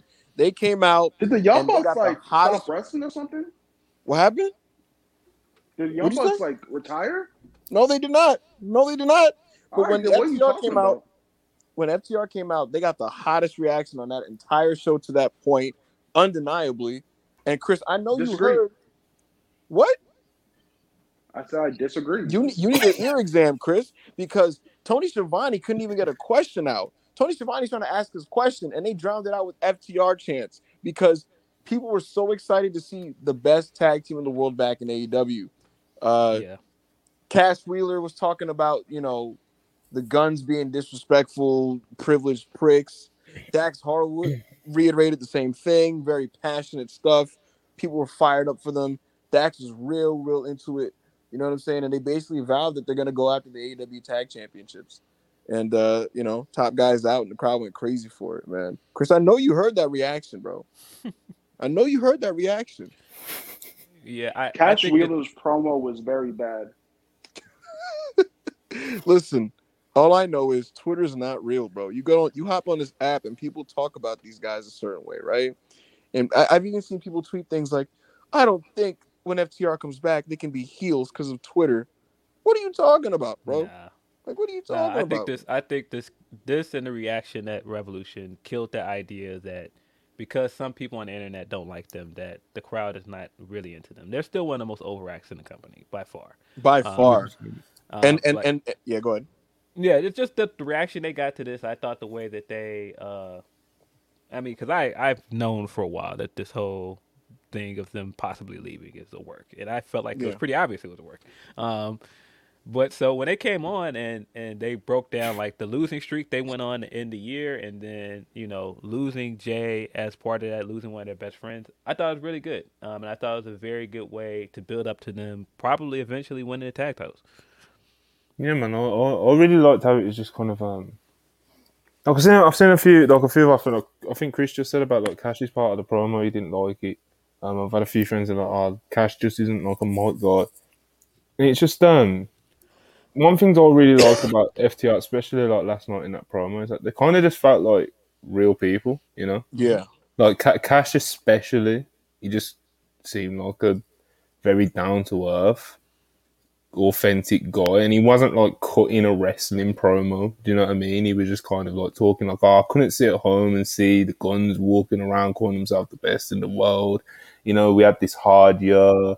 We kind of lost our way. We lost a friend. Like there wasn't loads of projection and shit into it. It just felt like a guy talking. And Dax gets on the mic, and you know what I mean. He's a bit more fired up and stuff, and that's where you get like that part of the promo. But yeah, man, I love FTR, bro. Obviously, this week on the channel, we dropped our War 2022 was the year of FTR video by Joe Hulbert and Wrestle D. Cheap plug. But yeah, man, that kind of like summarizes how special like FTR's most recent run really was, and kind of really captures kind of like the following them as a fan, that year. And you watch that video and you those pops that they get last night, it kind of all makes sense, the fans love them, man, and they deserve it after the recent run that they've had. Like people might think Dax says some stuff on Twitter and on his podcast or whatever the fuck, you know what I mean?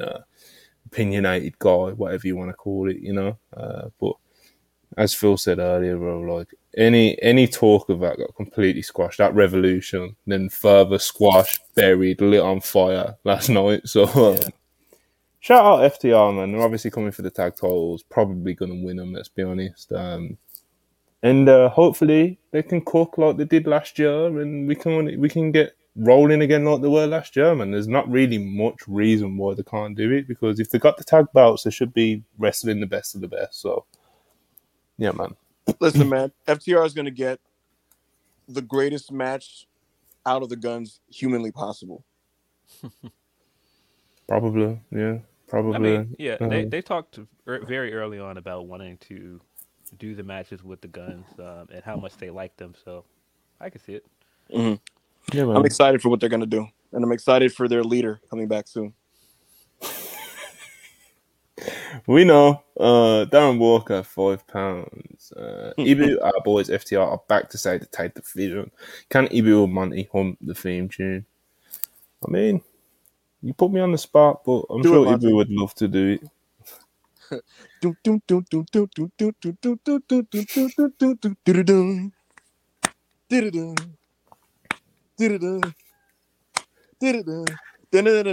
find the next part of what he's doing that.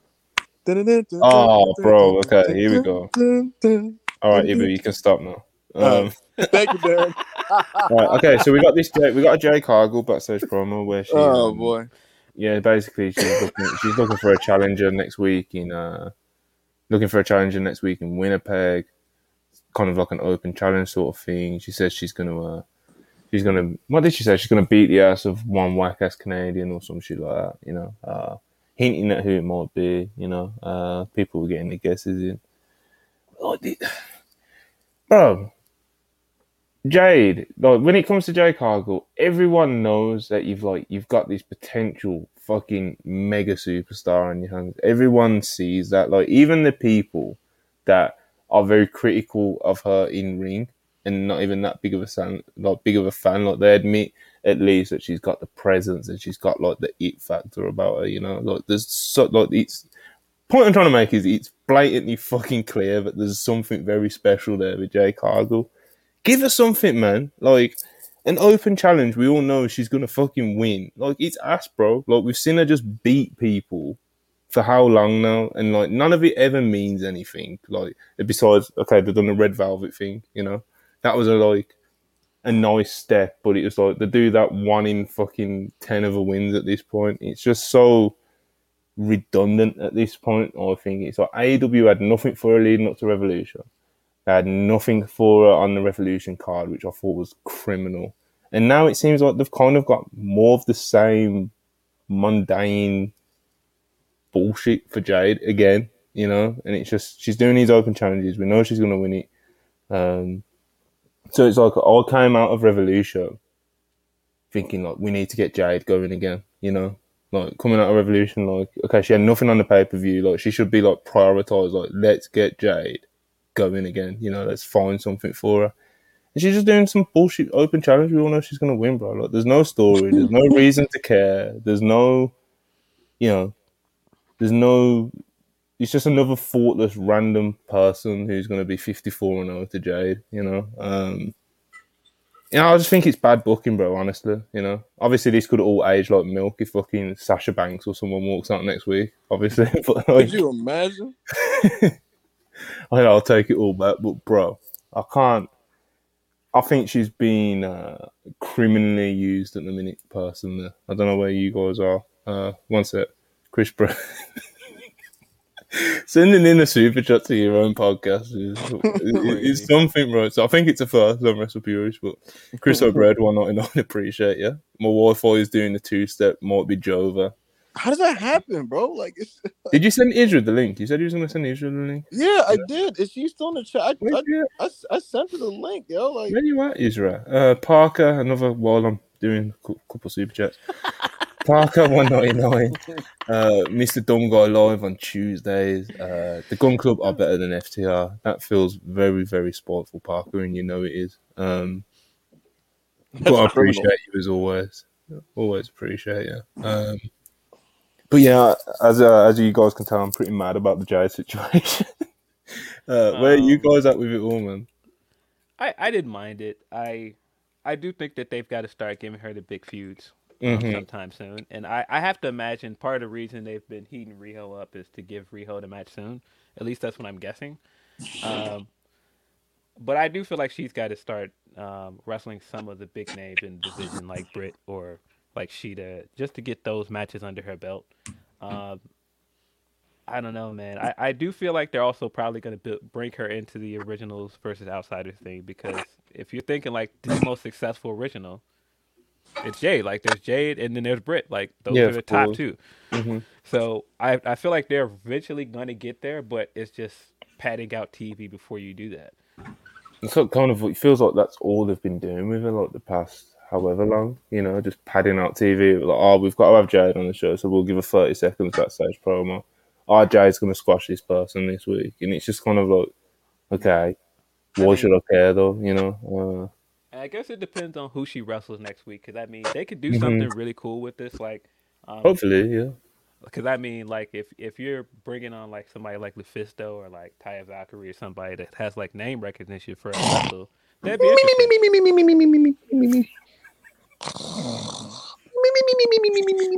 That's just spiteful, you know what I mean? That's just spiteful, you know? Nah, look, man, for me, it's just like, I echo what you say, Monty. Like, I don't get as mad as you, because I just accept that this is just what she's just going to be in this infinite loop of like regular people that they just throw at her every couple weeks, and it's really unfortunate. I am ready for her to be inserted into this homegrowns versus outsiders feud. Actually, I think she's a key member that should be in the babyface team, and I think that Thunder Rosa coming to a truce with Britt Baker would be a powerful moment. Also, in that, I want to just throw that out.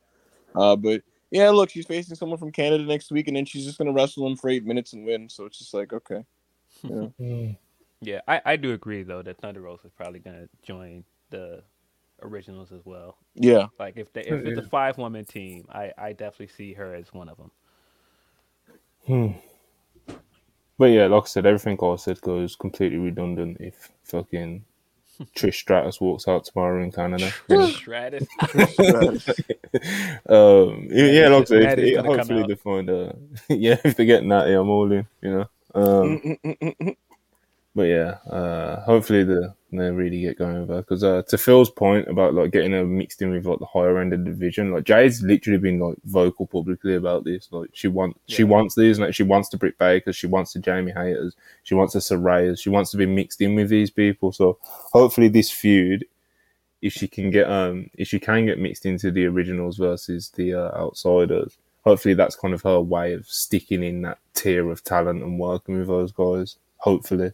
Because right now, as you guys can pretty much tell, I'm tapping out on this fucking on this Jade run at the minute. I can't do it, bro.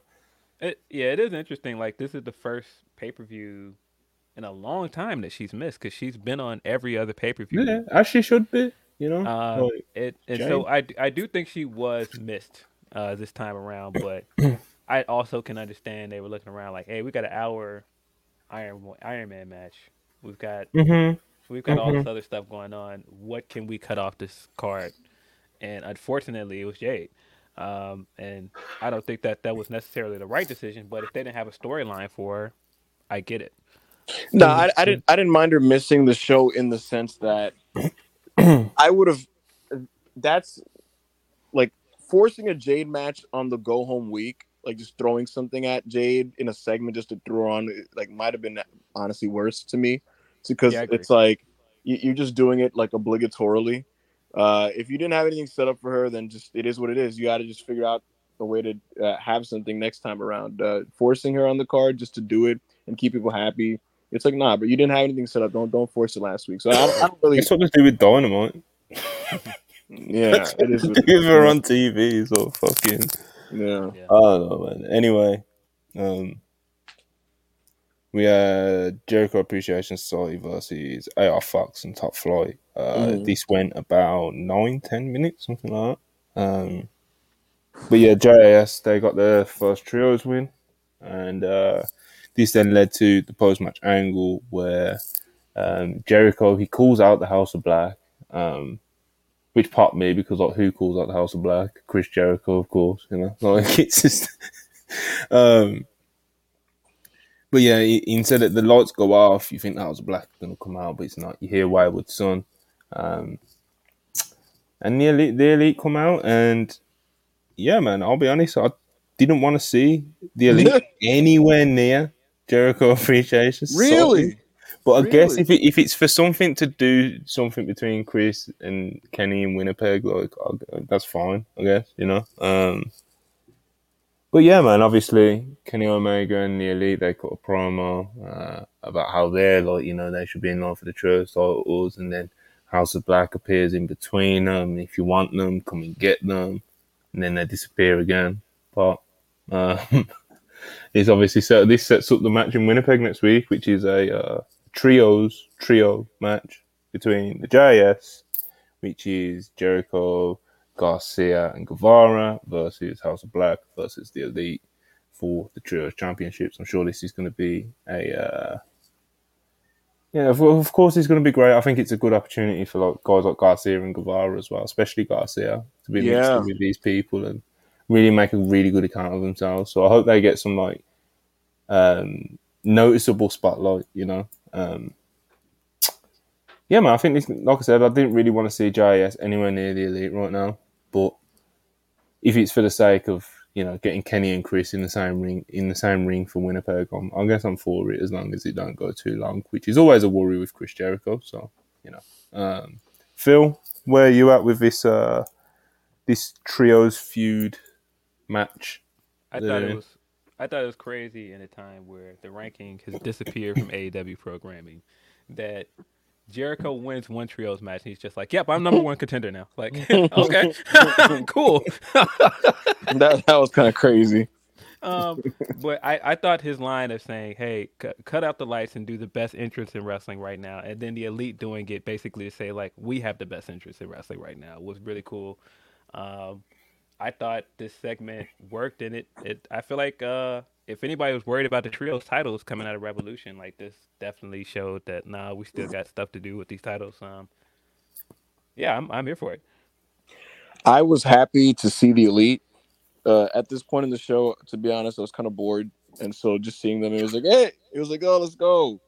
Uh, yeah, I just love the elite. You know what I mean? Contrary to popular belief, Backup Hangman loves the elite. I was happy to see them. You know, I was happy to see them do a thing on the show, and so I was up for this setup. You know, with them in the GAS. I was like, yeah, let's do it. You know, Jericho and Kenny had great matches a couple years ago, and you know, I'd love to see Garcia mix it up with Kenny Omega and you know, Buddy Matthews, Malachi, all those dudes. So I was down for all of this. Don Callis clearly is heading towards a split of some kind with the elite. He interrupted Kenny Omega. And yeah, this three-way trios match next week, I'm looking forward to it. So I like this. Yeah, man. Yeah. Obviously, I guess we're all expecting it to be a great match next week as well. So, It's gonna be you know, fire. there's some good stuff going on. Okay, next up, this popped me for very weird reasons, but it just did. TK's announcement of the international of the All Atlantic Championship changing to the AEW International Championship, and this is also setting up a match between Orange Cassidy and Jeff Jarrett, which is also plugging what film? Any of you know off the top of your head? Shazam. Shazam! Fury of the Gods. Okay. Tony was like, "Hi, I'm AEW president Oh, Tony Khan." bro, it was bro. I had to count it. Wait. I had to count it, bro. He said Winnipeg 6 times, He and was he said like, next week 6 or 7 he times. said, with our friends here at Warner Brothers Discovery, AEW is going to level up, and we're going to level up starting with the AEW All Atlantic Championship, and it's going to now level up to the International Championship. Our This is partners what at it was Warner like, Brothers bro. Like, Discovery. it was just like in Winnipeg next week. We level it up. In Orange Cassidy next week. In Winnipeg next week. And it was just like, bro. Shazam! Fury of the Gods. Shazam! Fury of the Gods. Warner Brothers Discovery. All Atlantic International. Winnipeg. I'm still not convinced he's a real human being. To be honest, to be completely honest, I need to meet him to make sure, you know. to be completely honest, I think Tony's getting more comfortable on doing these announcements on TV. To be honest with you, Well, it's definitely better than fucking the last time he said next week million times. Remember that? Fuck. are you talking about the famous one on The like famous one. where Yeah. he was just like, Next week on Dynamite. live on Dynamite. That popped me too. Literally, like I feel like Tony, he avoids doing TV because he's crying, bro. He's an asshole. Listen, look, he's not a TV performer. He knows it, doesn't try to force it. You know, he knows what his lane is. He's like, I'm here to book the show, which is why he doesn't put himself on. But look, you know, I think it makes your promotion more legitimate when the boss is making the announcements on TV. And so you got to do it to get used to it. And look, this time was better than last time. You know, baby steps. And, you know, we'll eventually get somewhere with this. So, you know, the announcement was pretty cool. You know, I was down for it. I might watch Shazam! Fury of the Gods now. You know, might see what Dwayne's cooking. But yeah, man, as we was talking about, we've got Orange Cassidy, Jeff Jarrett next week for the AEW International Championship. Next up, which I thought was the highlight of the show, which is a shame it lasted under 2 minutes, like, but you know, it's what you get sometimes. Bryan Danielson's promo. He's emotional in the back after just being defeated by Maxwell in the Revolution match. He's really dejected just now, and then he's talking about like he's going through the match and how he thought about his kids and how he kind of like it brought back what MJF was saying in the lead up about how he's selfish and how he shouldn't be wrestling with all his head trauma and blah blah blah, and how MJF's line about him not being able to play his kids again, that ran through his mind when he was in the LaBelle lock or something like that. He said when he was in the Yes lock that MJF put him in, he couldn't feel his leg. It was just really good. It felt really real. Obviously playing on his like concussion trauma, playing on the stuff on the storyline with his family and stuff like that. I thought it was just really well done as well by Brian himself.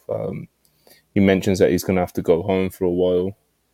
Maybe he's taking some time off. I don't know. I don't know what he's doing. Maybe it's just he's going to go home for a week or two, or he might take have a little staycation at home. I don't know. So, Ibu, what did you think of the promo, and what do you think is next for Bryan Danielson going forwards? Bryan Danielson is the most complete performer in all of professional wrestling. Is that all? You know what? I was gonna say more, but no. He's the most complete performer in all of professional wrestling. All right, man. You know what? It works. Phil, hopefully a couple more words on that. But yeah man. What did you think, and what do you think's next for Bryan? There was a time period when people were like, "This guy's just a great in-ring wrestler." Like, you guys remember that? Like, there was a time period where people were saying that this guy was not a talker, couldn't do promos, and geez, I mean, this segment made you feel everything, man. Like, yeah, I thought this was one of the best segments on the show. Definitely the highlight of the show. It was the best segment on the show. Yeah, I think it was the highlight of the show by far. And I mean, I've been saying for weeks that Bryan has been the best thing on the show. Like, and when he's not on the show, his absence is felt. And so I don't know. I don't know what he does next. I think them closing the segment with "It's time for me to go home" makes me feel like he's going to Ring of Honor. I feel like now he's gonna go and do like matches there, probably attempt to win a Ring of Honor championship again. And I feel like it makes so much sense because we got BCC basically turning heel here, and it makes sense. So I think eventually we're gonna get Claudio versus Bryan on a Ring of Honor show. You know what? I will add something. So for a while in AEW, Bryan Danielson wasn't like, he was on the face alignment, but he wasn't really like the old babyface Bryan. He was very much like, he wrestled like a mean bastard, you know what I mean, and like a bully. And recently he's back to really being a straight up babyface. And the way they've done it is by playing the whole like family angle, and it's very well done. Like, it's not like hokey or like, they're trying to force it to make you to feel like sentimental for him, but like it's very human and like you could really buy it with him. Yeah, I genuinely like want him to just like be okay, you know what I mean, so that he can like live a normal life and not struggle with that. Like I genuinely. So yeah, man, what a baby face. Because of that, if some people predict like the BCC is just gonna like beat the hell out of him to kick him out, and if that angle does happen, it will hurt, you know what I mean, to see. Like, it's gonna like, I'm gonna be like, damn, man, like they really did him like that. Like, that's gonna actually be tough. I think that that's definitely where this is going. I think that the remaining members of BCC have definitely chosen Mox as the leader, and I think that Mox is still stewing over the Regal stuff because Regal screwed him out of championship. Yeah, no, I think that this is leading to BCC turning on Bryan. I think Bryan is going to go full babyface, and he's going to challenge Claudio for the title. Sounds like real graps. Can't lie. Yeah. Can't lie. So yeah, next up we had the BCC match, which was Moxley and Claudio versus Silver and Reynolds. So I think I ever said this before we went live or earlier, but it's like, listen. I know Mox is a great wrestler, and I'm never gonna be like mad about seeing him wrestle. But when you've just lost literally the most violent match in the company's history, like, maybe take a week off, Like, fuck, man. Like, bro, like, it's just like, and this is where I worry. It's like, we all know, like, anyone who's kind of like tapped in sort of thing, like the way we are, like, following wrestling and stuff, like, we all know Moxley at the moment in this mode, like, he wants to wrestle fucking all the time. He wants to wrestle every week. But like, Tony Khan's booker should be like, yo, Mox, like, you see what happened to you on Sunday, bro? Like, come on. So sell the Texas Death Match at least a little bit, right? Yeah, sell it a little bit, bro. But like I said, I'm never gonna be like mad about seeing a Mox match on TV. You know what I mean? Mox, he's great, but I just think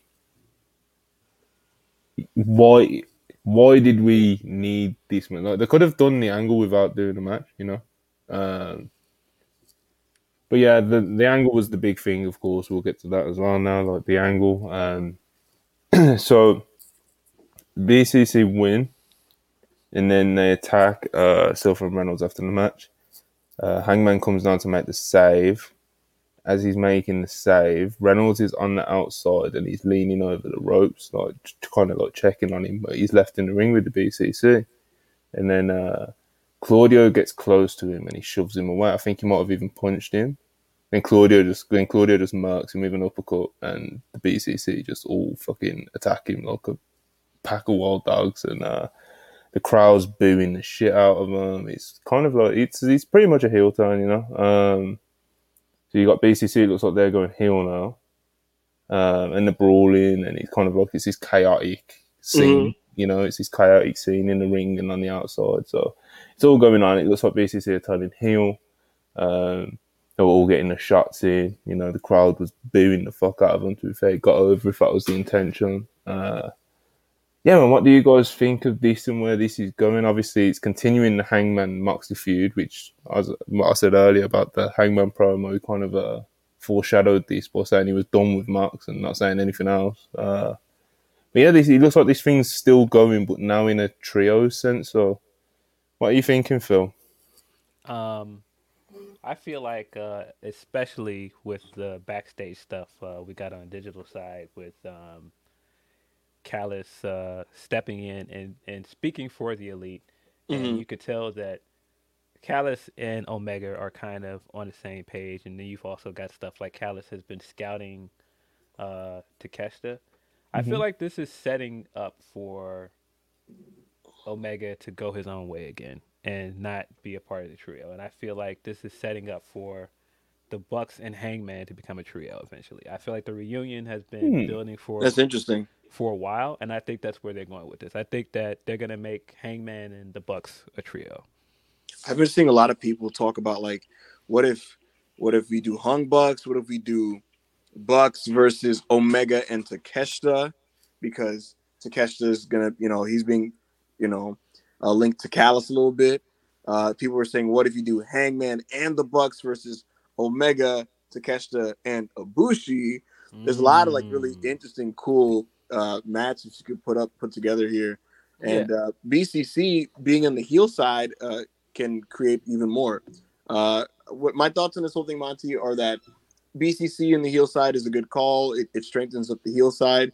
Yeah. You've been saying for months, Monty, whenever I bring up like the heel side's weak, you've been saying, just turn people. You're going to get them on the heel side. You were like, bro, just turn people. It always pops when you bring up that, like whatever the subject is, it's like, the heel side, though, bro. It's like, okay. Yeah. Turn people heels in. Like. Just turn niggas in. And I mean, Mox makes the most sense because Mox has been essentially working heel since June. I mean, when you look at the Tanahashi match, he worked that match at the heel. He kind of worked the Max match at Full Gear at the heel as well. He did. So, I feel like this heel turn with him has been coming for a while. I think it's been coming at least since the Regal match, probably before then. Yeah. Because remember, before he went to rehab, bro, it looked like that's where they were going to go with him. Yeah, for sure. Yeah, he was going in that direction. Yeah, I feel like this is a long time coming. So I feel like this makes a lot of sense. And it makes a lot of sense that he would still not be over Regal turning on him. It makes sense that Yuta, who has had problems with Brian, Danielson would pick him and say, no, you're the leader of this group. Man, we're not following him. He sided with Regal. We're not following him. And when Claudio joined the group, Danielson wasn't even in the picture because he was out with the injury, Yeah. So I can see how they're all partial to John in kayfabe, So yeah, man, it was a good development. Yeah. Okay, we had an Acclaim promo. Obviously, it's always cool to see them because they're fucking over as fuck. And then we got to the main event, which was Powerhouse Hobbs versus Wardlow for the TNT Championship in a was it the Street Fight or no holds barred? Falls count anywhere. Falls count. So neither of the things I said, Pop. But falls count anywhere. Hobbs versus Wardlow. Hobbs wins the bout, man. Shortest TNT title reign ever, I'd assume. Wardlow, Wardlow, as we spoke about at length earlier on in the pod, it's just something's just not clicking, man. But Hobbs, on the other hand, Hobbs is rolling, brother. You know, Hobbs is I love Hobbs, bro. I've always wanted to like, especially like the past year or so, maybe a bit longer. Like wanted him to kind of get this sort of spotlight as a single, you know. Um, when he was doing like his heel stuff earlier on in the year, it kind of felt like it wasn't going anywhere, you know. Whereas now it's kind of obviously he's got the belt, it's got some direction you can do. It opens up multiple things he can do. I think if he is spotlighted the way that he deserves to be with his reign, and I think he can really cook, man. I think Hobbs is great, bro. Like in every way, like he's not the most like amazing promo ever, but he can fucking cut a promo. You know, he can cut a promo. He can wrestle a good match, and He looks like a look, beast. yeah, like look at Look him, at bro. him. Like, Look at come him. on, he's a. I like Hobbs a lot, man. I think he can have a really good TNT title reign. Well, what do you think of what Hobbs can do with this belt, Phil? I think this was the right call. I had been saying from the beginning I think Hobbs should win it, and I think Hobbs should have won it sooner than this. I thought Hobbs should have won it months ago. Um, Mm. but I think this was the right call. Do I like how we got here? The finish of this match is kind of weird. Mm. If it's a falls count anywhere match, why were you Oh, counting of the course, I've 10? Like completely that forgot didn't the make sense to QT me. stuff. Like that didn't make sense. And the QT stuff, it didn't really bother me, but it was just the count out part of it that I was like, well, why are they counting? I don't understand. Oh snap! That's probably why Monty was confused on the stipulation. Yeah, that's why I was confused about. I was like, this isn't the last man standing match. It's a all like why are we counting? Yeah, of Like course, yeah. it was a weird finish. But that aside, I think it was the right call. I mean, this guy clearly is over with the fans in California. He's super over. 100%. Um, and I think if anybody was confused about the decision, the promo he cut afterwards that wasn't on TV, and the clips are going around online now. Like, nah, man, they've got to run with this guy. I think he's great. Yeah, man. My Well, opinion is that Will Hobbs is awesome, like you guys said. just real quickly, Boo, before you yeah. get fully started, you know, gotta do my host duties properly. Obviously, Yeah. QT Marshall, you know, for those who didn't watch, which I'm sure you all did, he, what did he do, bro? He came out with a chair. He hit Wardlow And in the back he with a chair. he hit him in the back with a chair, and he hit him with a headshot. I'm sure he did. Yes, he And did. then, And then he they double helped power bombed him, didn't they? Yeah. Okay. onto a bed. Yeah. Yes. Um, So yeah, there was that. I love Will Hobbs. I'm happy he's a champion. That's the right call. I couldn't get excited about him winning because of how they executed this when I was watching it, because it was just like the match is pretty fun. You know what I mean? Like it was a pretty fun, big guy, no disqualification type of match. The Swanton to the outside was a cool spot. You know, good powerhouse stuff. But like, yeah, man, Hobbs needing the help of QT and actual physical assistance by QT to get the win was just kind of lame to me. And then like the final bump was done on like a mattress, like literally like done on a mattress, and like it shot it, and I was just kind of like, all right, bro. And so that, as well as Hobbs like getting his hand raised by QT, and like the final shot of the show being about like what QT did to Wardlow rather than like Hobbs winning the title, just felt like the bigger thing to me. Like it felt like it was just like the energy leaving the show was like QT Marshall, wow, like he fucked over Wardlow, like okay. QTV. Yeah, and he's like kind of holding up Hobbs' arm like it's like a partnership, and it may not be. I know people already pointed out that he's paying him back a debt from like the summer of last year, but I just wasn't crazy about the execution here. But as in terms of the result, it was right as a result to make. I hope Wardlow and QT don't enter like a long feud. To be honest, that doesn't sound like that sounds awful. That does not sound like productive television awful. for Wardlow. You know, it should be as simple as he literally kills him next week, like just absolutely murks him, and then just moves on. But yeah, I'm really excited to see what Will Hobbs does with this belt. I hope he really, really does well, and I hope he keeps this belt for a while too, because it's been bouncing a lot. I think with Hobbs, honestly, I think the bar should be like, this should be the best reign since Miro's, or something's gone wrong. I genuinely feel that way. Because all the reigns in between have kind of either been like bad or kind of short lived. Like, like Samoa Joe's reign, for example, like, you know, we all had fun with it and shit. He wasn't bad, but it's not like when you're looking at the great TNT title range, you're not putting Samoa Joe's like 3 week reign or whatever the fuck it was in there. Do you know what I mean?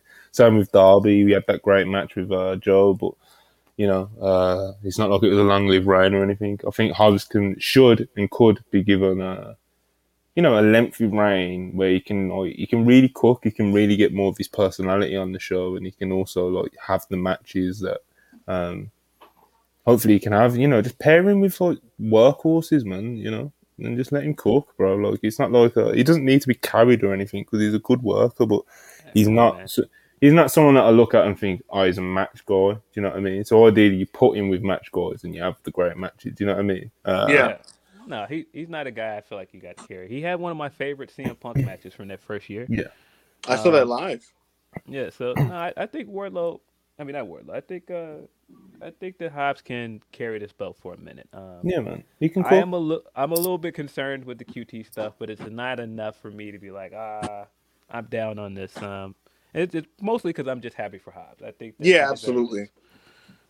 Yeah. Frankly, I think people being happy for Hobbs is the reason why like people aren't universally like grilling this ending. To be honest with you. Yeah, probably.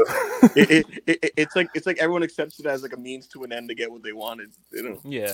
No, definitely watching Reg drop the thank you QT tweets afterwards was amazing. Reg also cheering very loudly while Kid was booing behind him. While Hobbs was cutting his promo in ring was also amazing. This is great stuff. Being in Sacramento and Hobbs being an Oakland guy and him going out of his way to go, nah, Sacramento Kings suck. I saw great that. stuff. Yeah, I saw that. But yeah, Hobbs is a man, beast, man. Shout out to Will Hobbs, man. yeah, shout out to Will Hobbs, 100%. But yeah, man, that was Dynamite. There was no Jungle Boy, but apparently the live chat was telling me earlier he's going to be on Rampage. But still, man, like come on, man, you know. What do you think is next for Jungle Boy? I don't know. I was hoping to find out last night. He should, whether it happens or not, he should be verbally talking about wanting to win the AEW championship. Yeah, I kind of feel like he should be next in line to challenge Max. I don't know if he's the direct next challenger, but I think by the next pay-per-view, you should be grooming him to be the guy to challenge. I wouldn't mind him as the TV feud, bridging us before we get to the feud that leads to Double or Nothing, personally. And I also would not mind. I saw people throwing out a Pillars 4-way, and I don't know where you would do that, but I think it'd be a cool thing to do. That would be dope. If nothing else, is a proof of concept that our pushes with these young talents are working. To throw that as a title match, it could be AEW's way to brag, like, yeah, man, like our process with making stars is successful. So we'll see. Yeah. We'll see. I really like that. I think the Pillars 4-way at Double or Nothing makes a lot of sense. Well, you know, depends on how you pull it off. I trust Max to make that work. You know, I wouldn't mind that on TV either on the special episode. So, I mean, you know. he did mention all of those guys during the scrum. He did Yes. mention how he feels like he's better than all of those guys. So Mhm. maybe. See where they go with it, I guess. But yeah, man, Dynamite. It was an interesting episode. I wasn't the biggest fan of it, to be honest. It also kind of like lacked like the banger Dynamite matches as well for me. Like for me, like there was nothing that was even like remotely close to a 4-star match on this show. Like, whereas like some weeks on Dynamite, you'll have three. Yeah, you'll have like 3 bangers. Do you know what I mean? So Yeah. it lacked in that sense, and also it's just kind of like I think. If anyone hasn't been able to kind of tell throughout the duration of this show, I think I've just like tapped out on Tony creatively, bro. Like it's just I can't. One of our guys from the podcast, Manny, he's like very like anti wrestling weekly TV. He just wants to see good matches and shit, you know. And with the way Tony books, bro, it's just like. Dynamite's always best when he does stacked cards that feel like TV like pay-per-views. You know what I mean? Like stacked up weekly pay-per-view kind of thing. And I just think he should like really like focusing more on like that model, because that's when he performs best. That's when everyone's saying thank you, Tony Khan. That's when he's Yeah. getting fucking nines on Cage Match for his shows. Like when he's doing these mini pay-per-views every Wednesday. When he's doing this fucking wrestler-friendly, creative freedom version of weekly wrestling WWE TV, bro, I just can't do it, bro. Like, it's just, I just find some of it so bad. Like, just stop trying to figure out the intricacies of your little quarter hours and stuff like that, and just book good cards. Do what you're good at. Do what's been successful critically for you, um, and just cook and just do your fucking weekly pay per views, bro. Because I think you can still build stories by doing that, you know. Yeah. But like I said, when he tries to do like the weekly wrestling TV, like, but it's different to WWE, drama. The like a lot of the time it's just bad. Like, and I'm done with it now. But when he does these weekly pay per views, bro, like I'm all in. It showcases the best things about AEW, the best things about what Dynamite can be. But yeah, bro, he's not good at being like creative and with angles and stuff. So like, don't, like. I mean, when you really think about it, like I think some of the better angles that have come out of AEW were a byproduct of the wrestlers coming and doing their idea of what the story Yeah, should be. Like I I feel like totally agree. like the Max and Punk feud, I feel like the reason that feud was good was mostly because of Max and Punk. I mean, if you look at the year long story they did with Hangman coming back to win championship, that's mostly Kenny and Adam doing that together. Like, and Yeah, I mean, even like some of the subtle storytelling they did with the Bucks, that's the Bucks doing what they're good at. Um, so I don't want to say that he hasn't done anything creatively as a booker that I enjoy, but I feel like most of the things I enjoy the most about AEW have come from the wrestlers. yeah. Tony, I mean, I said Tony. Phil, that's kind of my thing. It's that see, the strength of Tony and AEW is that they will platform great wrestlers to do their art at the Mm-hmm. highest level with pretty much little filter, right? And so, like, at its best, you get like all the great sides of Jericho and his style, and the Elite and what they do in their brand of storytelling, and CM Punk and all these other guys, right? And so I agree with you. I think their greatest feuds are a byproduct of like the mind of like those high level wrestlers, right? And so I think when the show leans more on just Tony's ideas and stuff, I think it's just hard at this point to be dynamic and creative when you have to do, Dynamite, Rampage, Elevation, Dark Elevation, Ring of Honor, and it's like if you're somebody who consumes most of this, you're gonna just notice the patterns and stuff, and at some point it just kind of gets old for you, right? I don't think, like Monty said, just do weekly pay-per-views. That's a hard pace to keep up all the time. So Mm-hmm. I'm not even asking for that. I think you're gonna get great wrestling on Dynamite no matter what, just as a result of employing a roster this incredible in ring. Like their roster is incredible. So like you just pair most people and you're gonna get great results.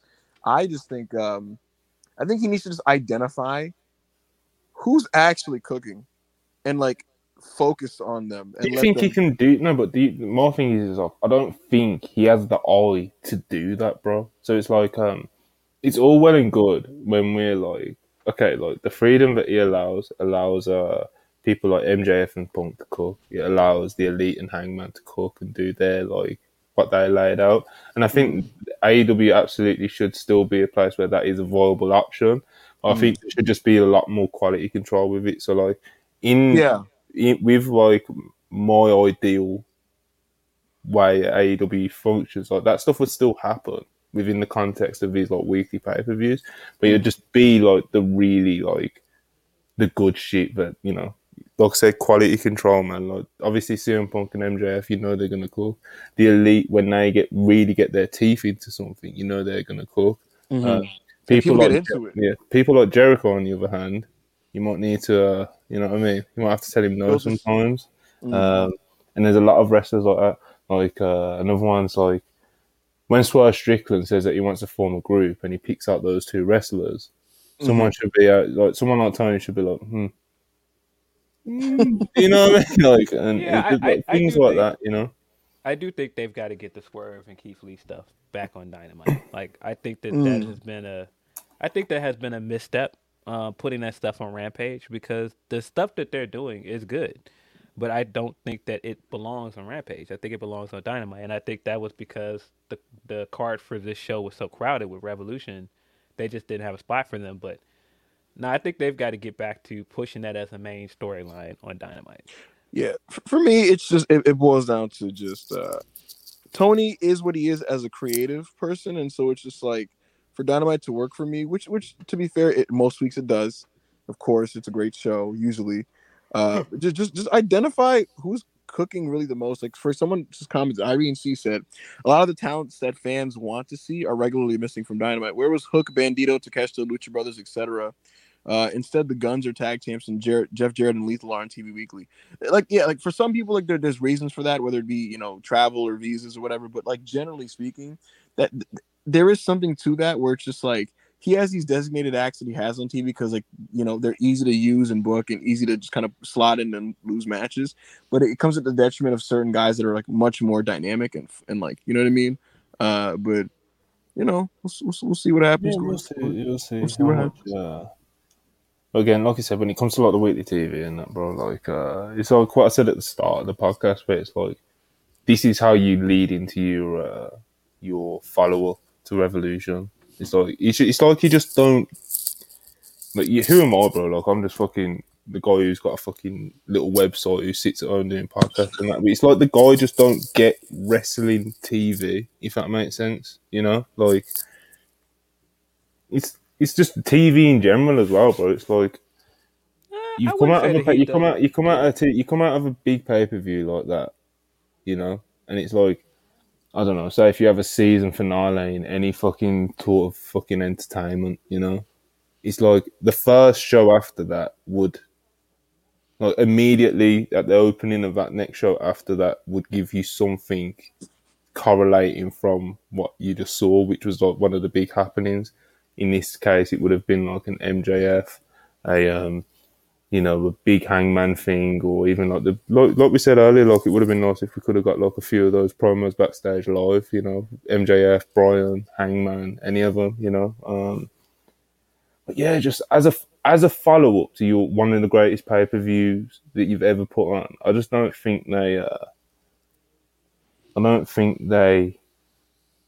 achieved what they should have at all. Like, there's a couple things on the show, but overall, when you're looking at it as a follow-up show to Revolution, I just thought it was a bit of a miss, to be honest. Then also you throw in the fact that there wasn't the great Dynamite banger on it, which sometimes we have three of. I just did not think it was a good episode of Dynamite, to be honest. But it wasn't all bad, I'd probably give it a 4 out of 10. Oh, I was waiting for the number. Wow. I mean, I don't think it was a bad episode of Dynamite. I do agree with you though that I don't think they capitalized off of the pay-per-view like they should have. That's my mindset. But I don't think it was bad. There were a lot of things here I enjoy. I mean, I think AR Fox is the best signing they've made in a long time. Every time this guy is on TV, he's awesome, amazing. Man. He's doing well. He's amazing, man. Like that, and I feel like they've got to figure out a way to, like you said, capitalize on guys that are doing well and keep them on TV. Like, I mean, you do forget things like how over some guys are until they're on TV, and it's like, yeah, oh man, that guy is kind of high. Why don't they have him on TV? Like, I feel like you would expect the Hook stuff to die down, but this guy is still over, and you don't see him on TV. It's weird. It's it's we've got 1, 2, 3. We've got like 7 super chats to follow through, so we'll do those. Let's close out with this. Yeah, man.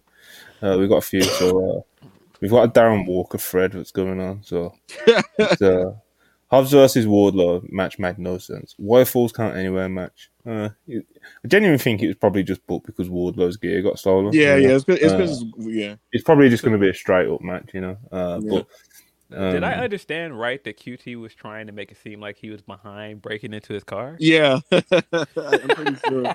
QT's funny. I can't lie. Yeah, QT's got he has got like a good mind. for the business sort of thing. You know, Yeah. like, he's a good work. He's just like because of the way he's been presented and that. He's just like as a non-TV character, as a TV character, it's just kind of like whatever. Like, you know. Quick side note. While the show was happening, Monty, did you? I don't know if you saw. If you were scrolling Twitter, John Cena was a guest host today, guest coach in the Nightmare Factory. Oh God bless. That's some real graps going on. Yeah, mad Nightmare Factory students, including many that do like AEW Dark and stuff, are just tagging him like, "Thank you, John Cena. This was life changing. Oh my God, like this was one of the greatest days of my life." Oh God, that is great, to be honest. They tagged him, QT, Cody. It was hilarious. You should check it out later. But yeah, man. Wow. Yeah. So that's what Darren Walker had to say about. I didn't even finish it. Hobbs vs. Woodlow match made no sense. White Force can't anywhere match and crazy QT with him. I like Hobbs. I like Hobbs too. Should have a long TNT run. Absolutely agreed with the last part, 100%. Thank you for the super chat, Dan. And then Chris O'Bread said Darren Walker 199. No, Chris O'Bread 199. Darren Walker have a good opinion? ? And then Darren Walker replied with $5 super chat. I appreciate that too. Saying, Chris, I have great opinions. Ibu and Monty would agree. And you should sort your Wi-Fi out. Owned. Wow. Ibu give Chris a Thursday ban for his shambles tonight by him. I might have to. I can't lie. This is spiteful. But yeah, I appreciate all the super chats. Darren and Chris, of course. Phantom for the win. £5 super chat. QT saw Wardlow assaulting a proud, hard-working black man while wearing an FTR shirt and said, "Not on my watch." Yo.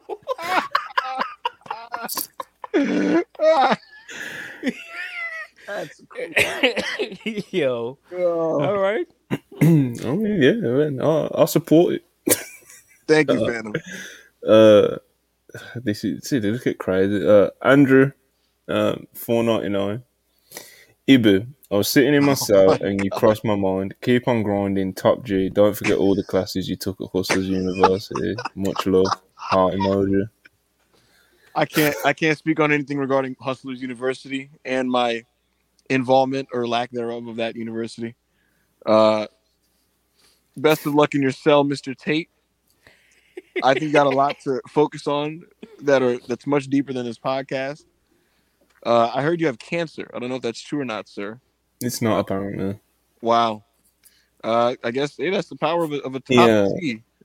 I guess. I swear he just done it to just do the tweet after, you know, whoever his PR people are doing the tweet stuff, because it's like there's all that rumor and stuff going around that like he had cancer and stuff, and he had the shadow on his lung and it needed to be urgently checked, and then he just posts this thing on Twitter and he's doing like the splits. Oh he's like, I'm a warrior, you know, and warriors, they have scars even on the inside. Oh you my know? fucking God. And he was like, I don't have cancer. It's just some scarring on his lungs or something. This like nigga that. tweets like he's like a samurai or something. It's crazy as well Andrew, because it's someone like it's like his PR people. Or something. Yeah. It's like they've got someone who's just like as insane as him that can like tweet like him. It's just like I don't even know what to say. Look, Andrew, you are like stuck in Romania right now, bro. Like I don't know how you're tweeting right now. I mean, I don't know how you're sending super chats, but thank you for the money. Yeah, man. Appreciate super chats always. And one last one from Darren Walker, of course, with the £5 super chat.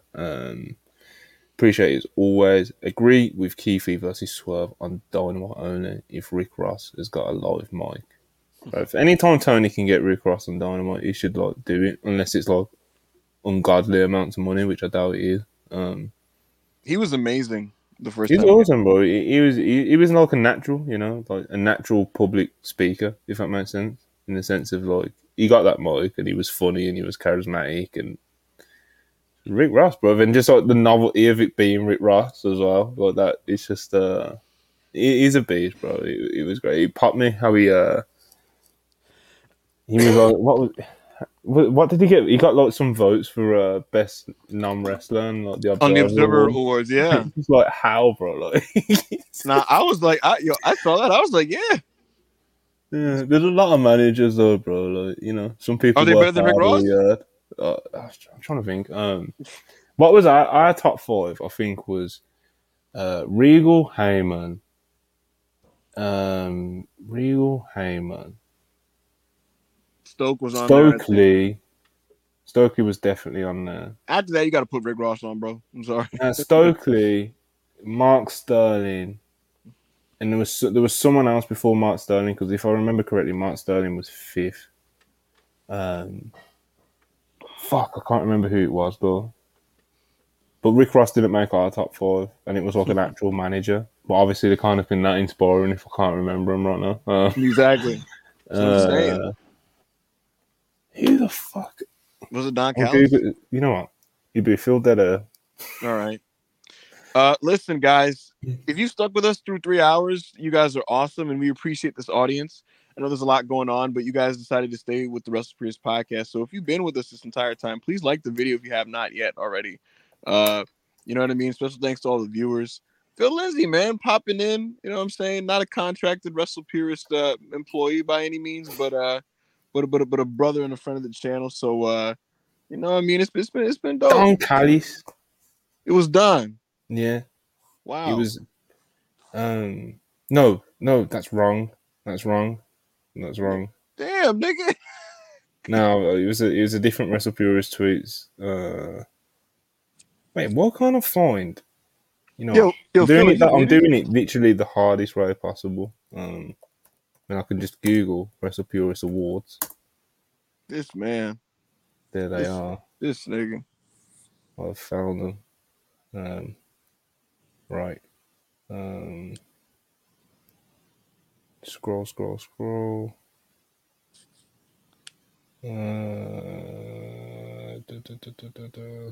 Monty's killing me.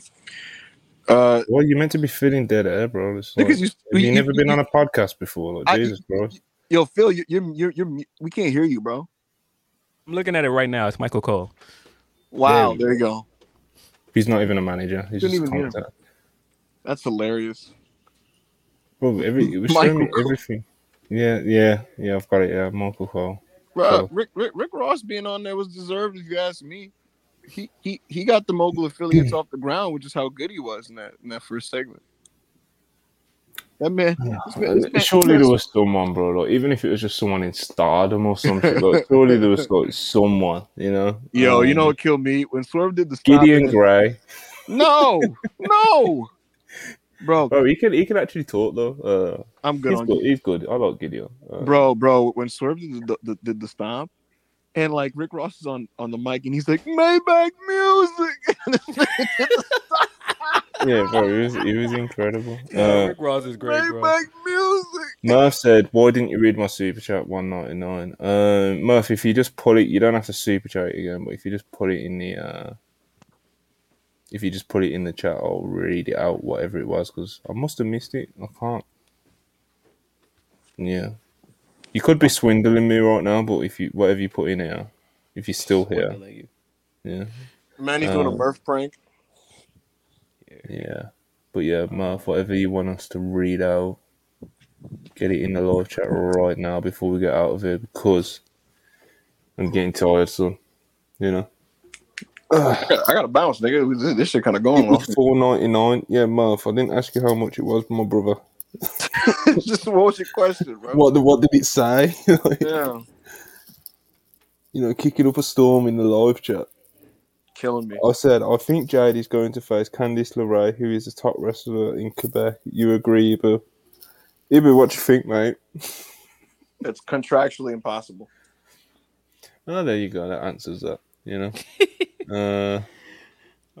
Yeah, man, Candice LeRae. Yeah, man, shout out Candice and Johnny, you know. Okay, so WrestlePurist, we've reviewed Dynamite, we've talked a little bit of news, we've had a special guest, Phil Lindsay. Chris has had Wi-Fi issues and we've lost him. Pretty good episode if you ask me, you know, we appreciate all the people who spend nearly 3 hours with us on a Thursday. And yeah, man, is there anything else? I'm trying to think, is there anything else we want to get through? But yeah, it's probably time to get out of here. So, Of course, Phil, do you have anything that you'd like to plug before we get out of here? Of course, this is you're used to the bigger crowds and shit, Mm-hmm. But there might be a few new people out there who aren't as used to us, as some are. No, if you want to see more of me talking wrestling, you can tune in to Grapsody at noon Eastern on Saturdays on Fightful's YouTube channel. It's hosted by me, Righteous Reg, and William R. Washington. I found out what his middle name was this week, and my mind is forever blown by that because I would never guessed. Like now, I cannot unhear it when I think of his name. Now, like it just what? Shout out Will, man. Shout out Will. Shout out Grapsy, man. Yeah, shout out Will, Reg, perhaps the whole crew. Yeah. They're doing good stuff over there, Yeah, man. Obviously, you got your writing on Bleacher Report as well. Phil, he's a man of many talents. He's a man of many talents. As he said, if you want to see more of him talking wrestling, Fightful, perhaps today. Ibu, you got anything you want to plug before we get out of here? No, but I guess I might as well say on there No. as a heads up that there's a decent chance that my work schedule is going to be altered, and as a result, it'll probably affect Podcast. my ability to do the Thursdays, which frankly really sucks. But Nah, we'll get over it. Yeah, right. Monty's like, ah, fuck. No, listen, look, I'm gonna figure something out, and I'm also whatever day I am available, I'm gonna find a way to be on this channel delivering content to you guys, no matter what, whether that takes a week or 3 or whatever. So we'll make it work, but I just might as well tell the people who are listening just this heads up. But appreciate you guys. I got some stuff I'm working on for the channel, and so I'm excited to do that. If you haven't watched the FTR video that was narrated by Joe Hulbert, that's a great video, co-signed by both Dax and Cash, and you should definitely check out that video essay. Other than that, man, just follow me at Back of Hangman if you don't already. I didn't say this earlier in the pod, but I did laugh quite a bit because I remember the infamous space when I was the only guy in there at that time. Like, nah, Rollins is that guy, and I got laughed out of the room. Got laughed out of the room when I tried to explain what the gimmick is, and they were like, nah, that's not the gimmick. I'm like, okay.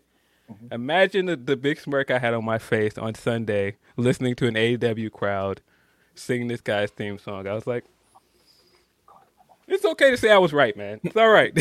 Listen, yeah, Okay, whether you like Seth or not, at this point his reach is undeniable. That even wowed me when the AEW fans sung his theme. I was like, all right,